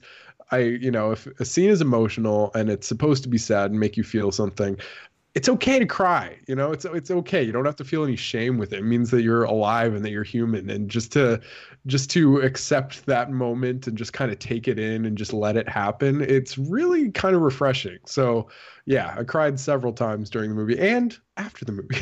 Well, yeah, I guess I'm not as much of a crier, at least not to that degree. But everybody experiences movies in different ways. I'm more of a flailer. My arms will flap as if I'm trying to fly away, and I need a seatbelt or something to keep me in my chair when I'm watching a movie, because I'll just start flapping, and the next thing you know, I'm just levitating in the room right there. So Zach's trying to fly away again. Yeah, it's like, oh, somebody grab his belt. He's flying away. You down, Zach? Pretty much. But I will say that there were a couple of moments that made me very, very close to the verge of tears. Similarly to how everybody else had that emotional response to him saying, "I am Iron Man," there was something a little bit more subtle and a little bit more deliberate that they did during Tony's funeral, where Happy is sitting on the porch with Morgan. And he's like, "Are you okay?" And she's like, "Yeah." He says, "Are you hungry?" And she goes, "Yep." And he says, "What do you want?" She says, "Cheeseburgers." One of the first lines in the MCU. I want a cheeseburger. When he got back from his captivity, the first thing that he wanted Happy to help him get was a cheeseburger. Man. Your dad loved cheeseburgers. Oh, God. That's the kind of writing and storytelling that these guys are capable of. To take something that nuanced and now make cheeseburgers emotional for us? I won't be able to go to Burger King without sobbing. You won't be able to go to Burger King, and you won't be able to count to the number 3,000 without sobbing either. Oh yeah. Sir, would you like anything else? Yeah, I'll have a cheeseburger. I want about 3,000 cheeseburgers. Oh yeah. Like, oh my gosh. I love 3,000. Oh yeah. I love you 3,000. Oh. Okay, so this is going to be like a quick around the horn question. And you just we're going to give the answer, and then you're going to explain why in like 30 seconds or less, cuz we are getting a little crunched for time. Okay. It's a two-part question. We'll go around the horn. Chris, Jake, Dan, and George in that order. All right. I'll ask you about one pairing of characters, and then I'll ask you about another pairing of characters. Who are you going to miss the most between Natasha or Vision? Because we never saw a resolution to Vision in this movie, so we're assuming both of them are gone now. Who are you going to miss most? Natasha, although I'm glad that we are getting that movie. Mm-hmm. We're getting a Natasha movie, and we're getting WandaVision. So yes. I'm not sure how that's going to play out, but for right now, this is the state of things. Jake? Although I love Vision, and I hope we see more of him in the show too, I think Natasha's hit me the hardest, just because I feel like, especially, I don't know, in Civil War especially, but at the beginning of this movie and little bits throughout other movies, she really became the heart of the Avengers. She was like she was the glue. Yeah, the group mom. That's it. And yeah, I became, at the beginning when she was first introduced in Iron Man 2, she was more shallow than she was now, not as fleshed out, but she really grew on me in the MCU. I love what they did with her character. Very fair. Dan, what about you? Yeah, I'm gonna miss Natasha Romanoff the most. I'm sorry. Can you say that again? Just slower. Sorry, I'm just No. Just say her name again, really slow. Your accent is perfect for her name. Oh yeah. Natasha Romanoff. Yes, Romanoff. Yes. Sorry, I'm not stereotyping. I just had like this eyes roll in the back of my head type moment when you said that. I was like, oh my god, he said that so perfectly. It's probably the best way I've ever heard it said. Yes, Romanoff. Oh man. You hear it now, Jake? You hear it now? So good. Romanoff, just I'm gonna miss her the most. I just feel that like she has had like the one of the most touching moments in the movie, but especially she's one of the characters in the MCU who has been mistreated and like suffered the most out of every character, and I'm gonna miss her a lot. I'm happy she's getting a movie. I hope they give her like some emotional resolution, because like aside from Thor, she is the other character who has suffered the most. I mean, everybody has suffered a lot. That's like one of the things that make these heroes so relatable, that they lost so much. But Natasha, just Black Widow, I'm gonna miss her, and I want to see more of her. George, how about you, man? For me, definitely Natasha. I think that she was definitely the glue that held the Avengers together. She was the mom for the group. Oh yeah, in a lot of ways. She basically, more or less, was Tony's second in command, I think. Would anybody else agree with that? I would agree to that. Sometimes Tony would take a sabbatical or a hiatus or something like that. Yeah. You just have no idea where he is. And Natasha's the type of person that doesn't ask permission. She just assumes leadership. Mm-hmm. And so I don't know if I would always necessarily call her like the second in command as much as just a group leader, kind of like a group mom would be. Yeah. And she just took on responsibilities and took on, new and more as it was needed, and she always took it in stride and always did really well with it. So yeah, I think I'm gonna miss her too. I'm really curious to see if there's gonna be some way to bring Vision back, or if it's just gonna be like the adventures of Wanda and Vision leading up to Infinity War. I don't think that part has really been explored that much yet. So yeah, we'll see what happens. But this next question is going to be a little bit harder, so I'm gonna allot about let's say a minute for each person this time, because this one's gonna be tougher.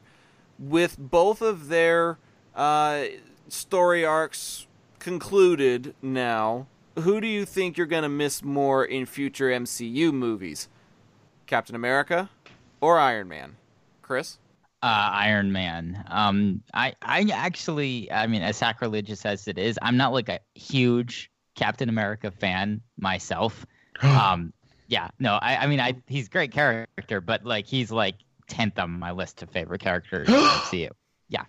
So you just hurt my heart. It's not, that one's an easy one for me. Like I feel like that Robert Downey Jr. is in a lot of ways the franchise. However, this is obviously a franchise that has the most depth of characters, so it'll be fine. But you're definitely, I feel like we're going to feel his absence a lot, especially in these team-up movies. I think that's fair. Jake, what about you? Yeah, I agree. Cap's still around. He, who knows how he's going to show up in various forms. He went back in time. He lived throughout time. He could pop up here and there in future movies, in past movies, chronologically. You never know where Cap's going to show up. But Tony's dead, and he started this universe, and he helped bring, he's the guy who brought Thanos and everybody down at the end. I'm gonna miss him. Just because I love Captain America doesn't mean I don't love Tony Stark. I love what they did with his character. I love what he means to the universe, and he's the beating heart of the MCU, I think. And I don't mean that just because you take him out, the universe is going to die and the MCU is going to go downhill from now on. I don't think that's true at all. I think that he was essential in making it successful at the beginning, and now it can go on to other different places, without him, sadly. But I'm going to miss Tony very much. Mr. Grievous, how about you? Yes. Thank you. I think, I echo what both Jake and Chris said. Tony Stark is like I think we're never gonna have another Iron Man.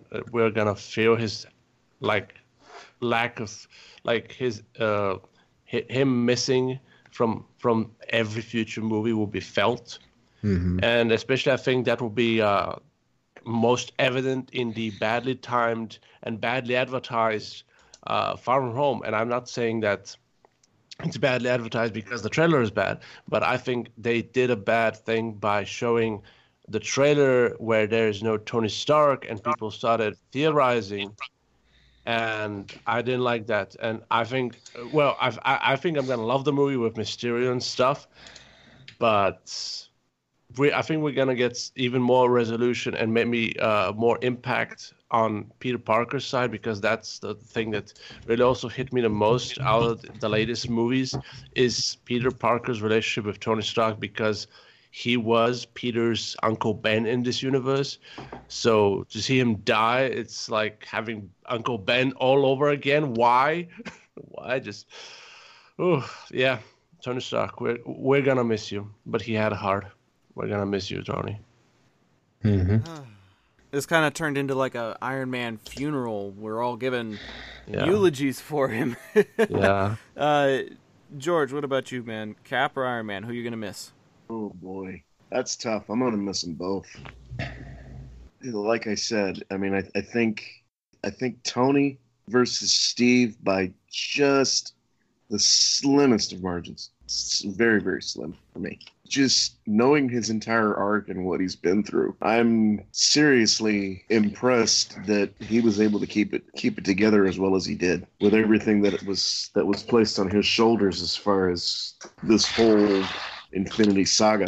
I'm gonna miss Cap for his leadership. I'm gonna miss Iron Man for him being the backbone of the entire franchise. But I mean, in terms of overall, in terms of the team, I think I'm gonna miss Cap and his leadership overall. I absolutely love the line where they're getting ready to leave to go get Thanos, and he's like, "Let's go get this bitch." Mm-hmm. Yeah, you know that it's a big moment when Cap cusses. Oh yeah. He says the fecal version of "You've got to be kidding me" when he sees himself in New York. Yep. So, like, pretty much anytime he cusses, there's a certain severity to the situation, and it just kind of, like, lets you know, ooh, something big's about to happen. Cap said a bad language word. Yeah. Right? Age of Ultron. We gotta censor Captain America. Sounds about right, doesn't it? Mm-hmm. Yeah. Not this time.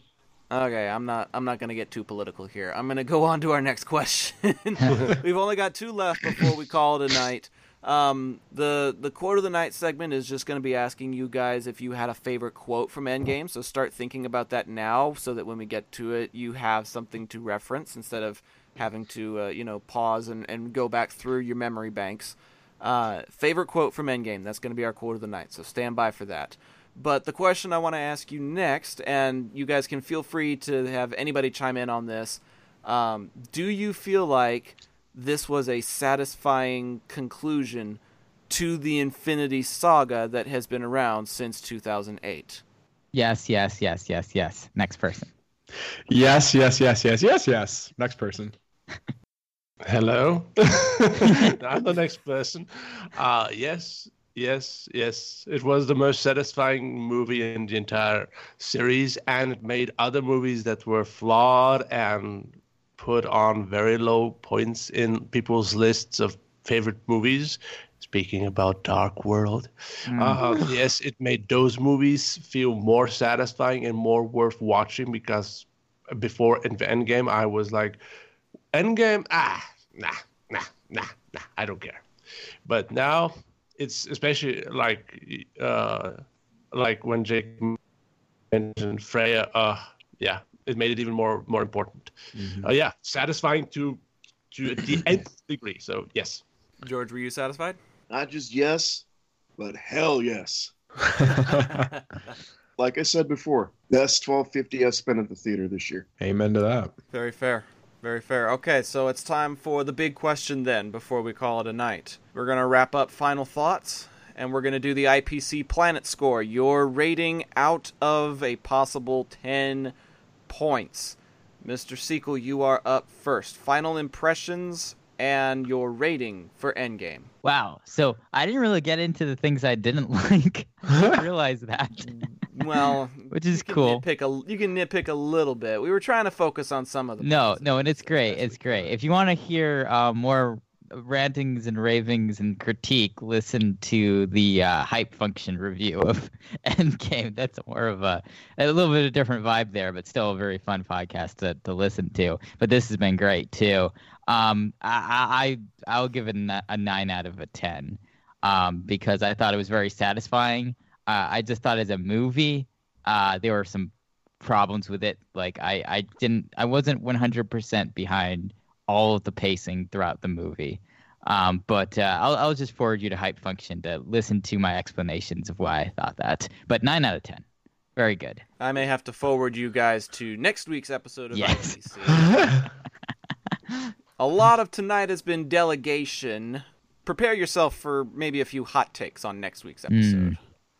But we'll get to that. Mr. Damon, you are up. Final thoughts and your rating for Endgame. I love this movie, guys. I thought it was amazing.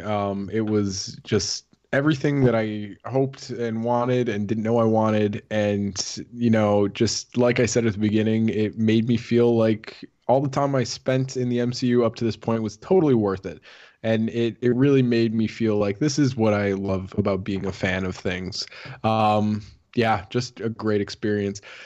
Although I'm not going to give this one rating. I'm going to break the rules a little bit. I'm going to give it 2 ratings because I feel like this has to be. Hold on. Just hold on. Yes, hold on. My rules. There's an averaging that can be done. Okay. Let me say the second rating can just be an honorary rating. The first rating is how was this as a movie?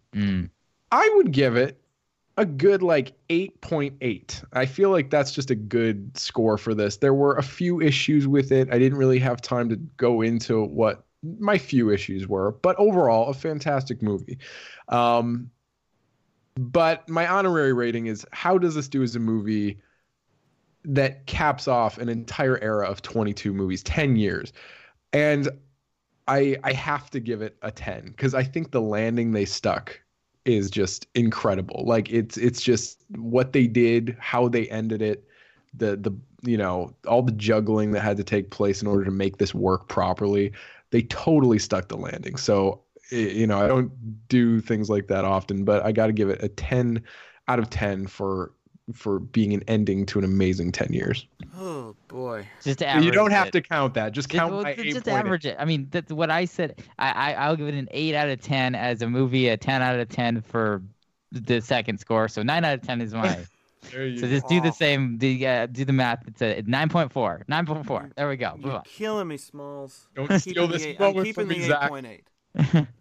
Oh, dang. Keeping the 8.8, damn it. Dang.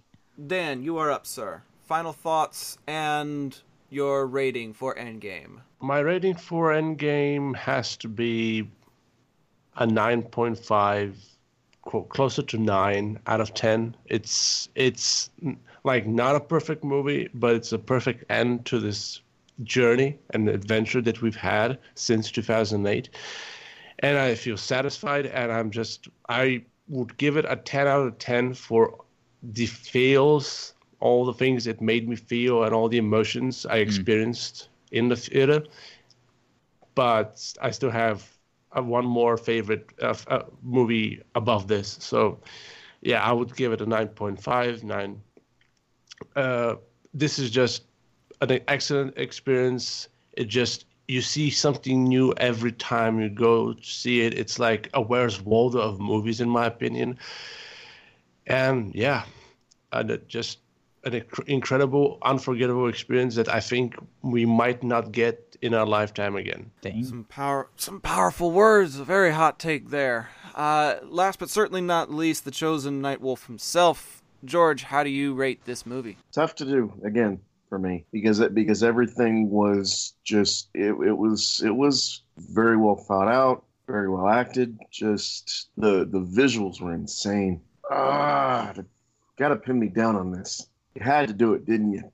Hey, every episode, man, it's a regular thing on IPC now. I hear you. I'm gonna go 9.5 out of 10. Alrighty. 9.5. I think there were very, very few problems, but I think the ones that were that were there were stuff that could be actually forgiven. But yeah, 9.5 out of 10 for me. Well, that combined score for these guests on part 2 of our Endgame Pod panel gives us 36.8 out of a possible 40 points, which is a score of 92%. That was a 47.15%, or 47.15 out of 50, which is 94.3 for panel number 1. So now I kind of want to look at like what the overall conglomerate segment is. So while I'm punching together those numbers, let's go ahead and talk about the quote of the night. You guys have had a little bit of time to stew on it now. Who wants to kick things off and tell us their favorite quote from Endgame? I will. Hail Hydra. I laughed so hard at that. That was good. It was a good comic nod too. Yeah, it's brilliant. My favorite line in the entire movie was kind of foreshadowed by Frigga, Thor's mother, in that scene I talked about before, but was said to Valkyrie by Thor at the end, right before he boards the Guardians of the Galaxy's ship. He says, "It's time for me to be who I am rather than who I'm supposed to be." Mm-hmm. And I just love it. Yeah, it's great. And I'll probably think about it and apply it to my life. I just think it resonates. It does. Yeah, my pick might be what most people would choose and put as their quote of the movie. I love you 3000. I love that. I just love it so much. Just always like, oh, yeah, I love you 3000. Perfect quote. T-shirt material right there. Yeah. It's become iconic almost instantly. Mm-hmm. Yeah. Crazy. George, did you have a favorite quote, my friend? Oh, man. I actually have 2. Don't mind. By all means. Like I said, the one scene, where I told you about be afraid, be very afraid. The duel between Scarlet Witch and Thanos, where she was like, "You took everything from me." Thanos is like, "I don't even know you."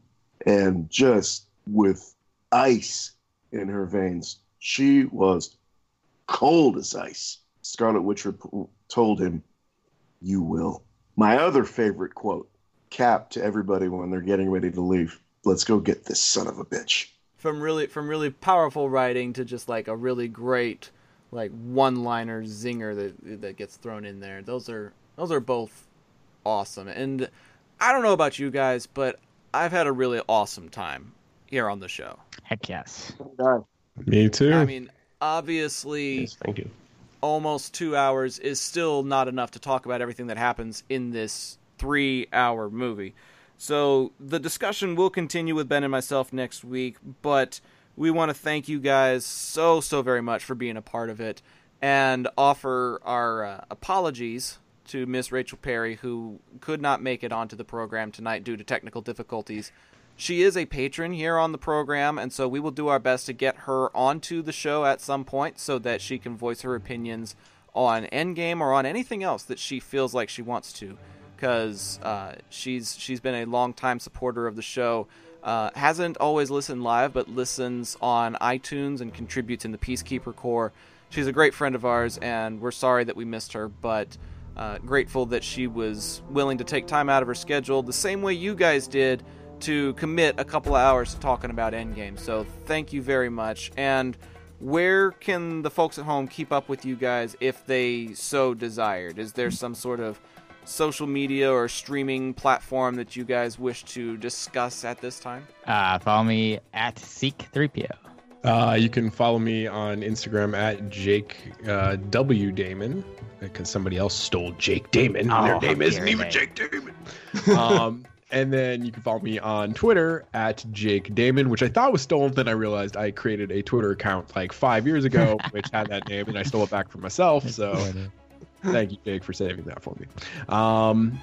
And you can also listen to my show that I do irregularly called The Jake Damon Program. It's on anywhere you get podcasts. And I just talk about stuff and things going on in my life. It's really for like friends and family and stuff to listen to. So check that out. Well, you can find Dan Grievous anywhere on social media, like Dan_Grievous or Dan all collected, like all connected, Dan Grievous, one word, on Twitter, or Dan Grievous Returns on YouTube. I make videos, mega mixes about the Clone Wars, mainly Star Wars, the Clone Wars, but hey, that's what I love the most, and it's coming back. So, Dan Grievous everywhere. See you guys. Let's hope he gets a cameo. Oh, I hope so. Even if he dies. Well, George, I don't know if you have a streaming platform, do you, my friend? Actually, I do. You can usually interact with me on Facebook. My nickname on Facebook is Chosen Nightwolf, and you can also get a hold of me. You can follow me on Twitter under Chosen Nightwolf as well. Brilliant. Some brilliant stuff. And you can find the IPC Podcast on Facebook, Twitter, and Instagram at IPC Podcast. You can also follow Ben and myself personally on social media. You can find Ben at Ben Hart with no E, spell that out phonetically. And find me on Twitter and Instagram at ZACZach_DFW. You can listen to previous episodes on places like iTunes and Google Play and on StarWarsUnderworld.com. They are a proud partner of the IPC Podcast. But the best place is to find our entire library, which is at your disposal on ipcpodcast.podbean.com. Well, fellows, we have just about reached the end of Endgame Pod, but thank you 1,000 times, thank you again for being a part of this awesome night, and be sure to listen next week, everybody, when the Endgame discussion continues. Thanks a lot, you guys. It was great. Yes, thank you. Talk to you soon. For having me. Always a fun time here on the IPC Podcast. But for Chris and Jake and Dan and George, my name is Zach. Thank you for tuning in this week. We will see you all next week right here on channel1138.com and the IPC Podcast when we discuss more of Avengers Endgame. But until then, good night, everyone.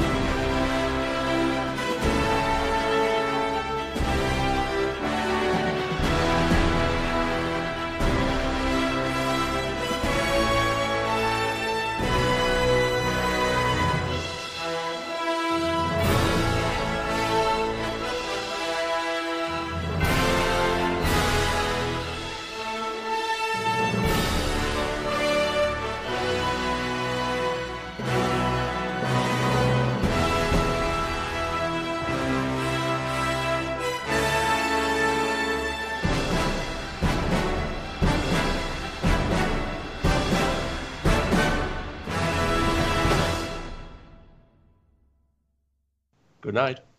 Good night. See ya. Adios. Bye-bye now. Bye-bye. Bye-bye now. See you guys. Okay, I'm muting you guys now. So long, folks.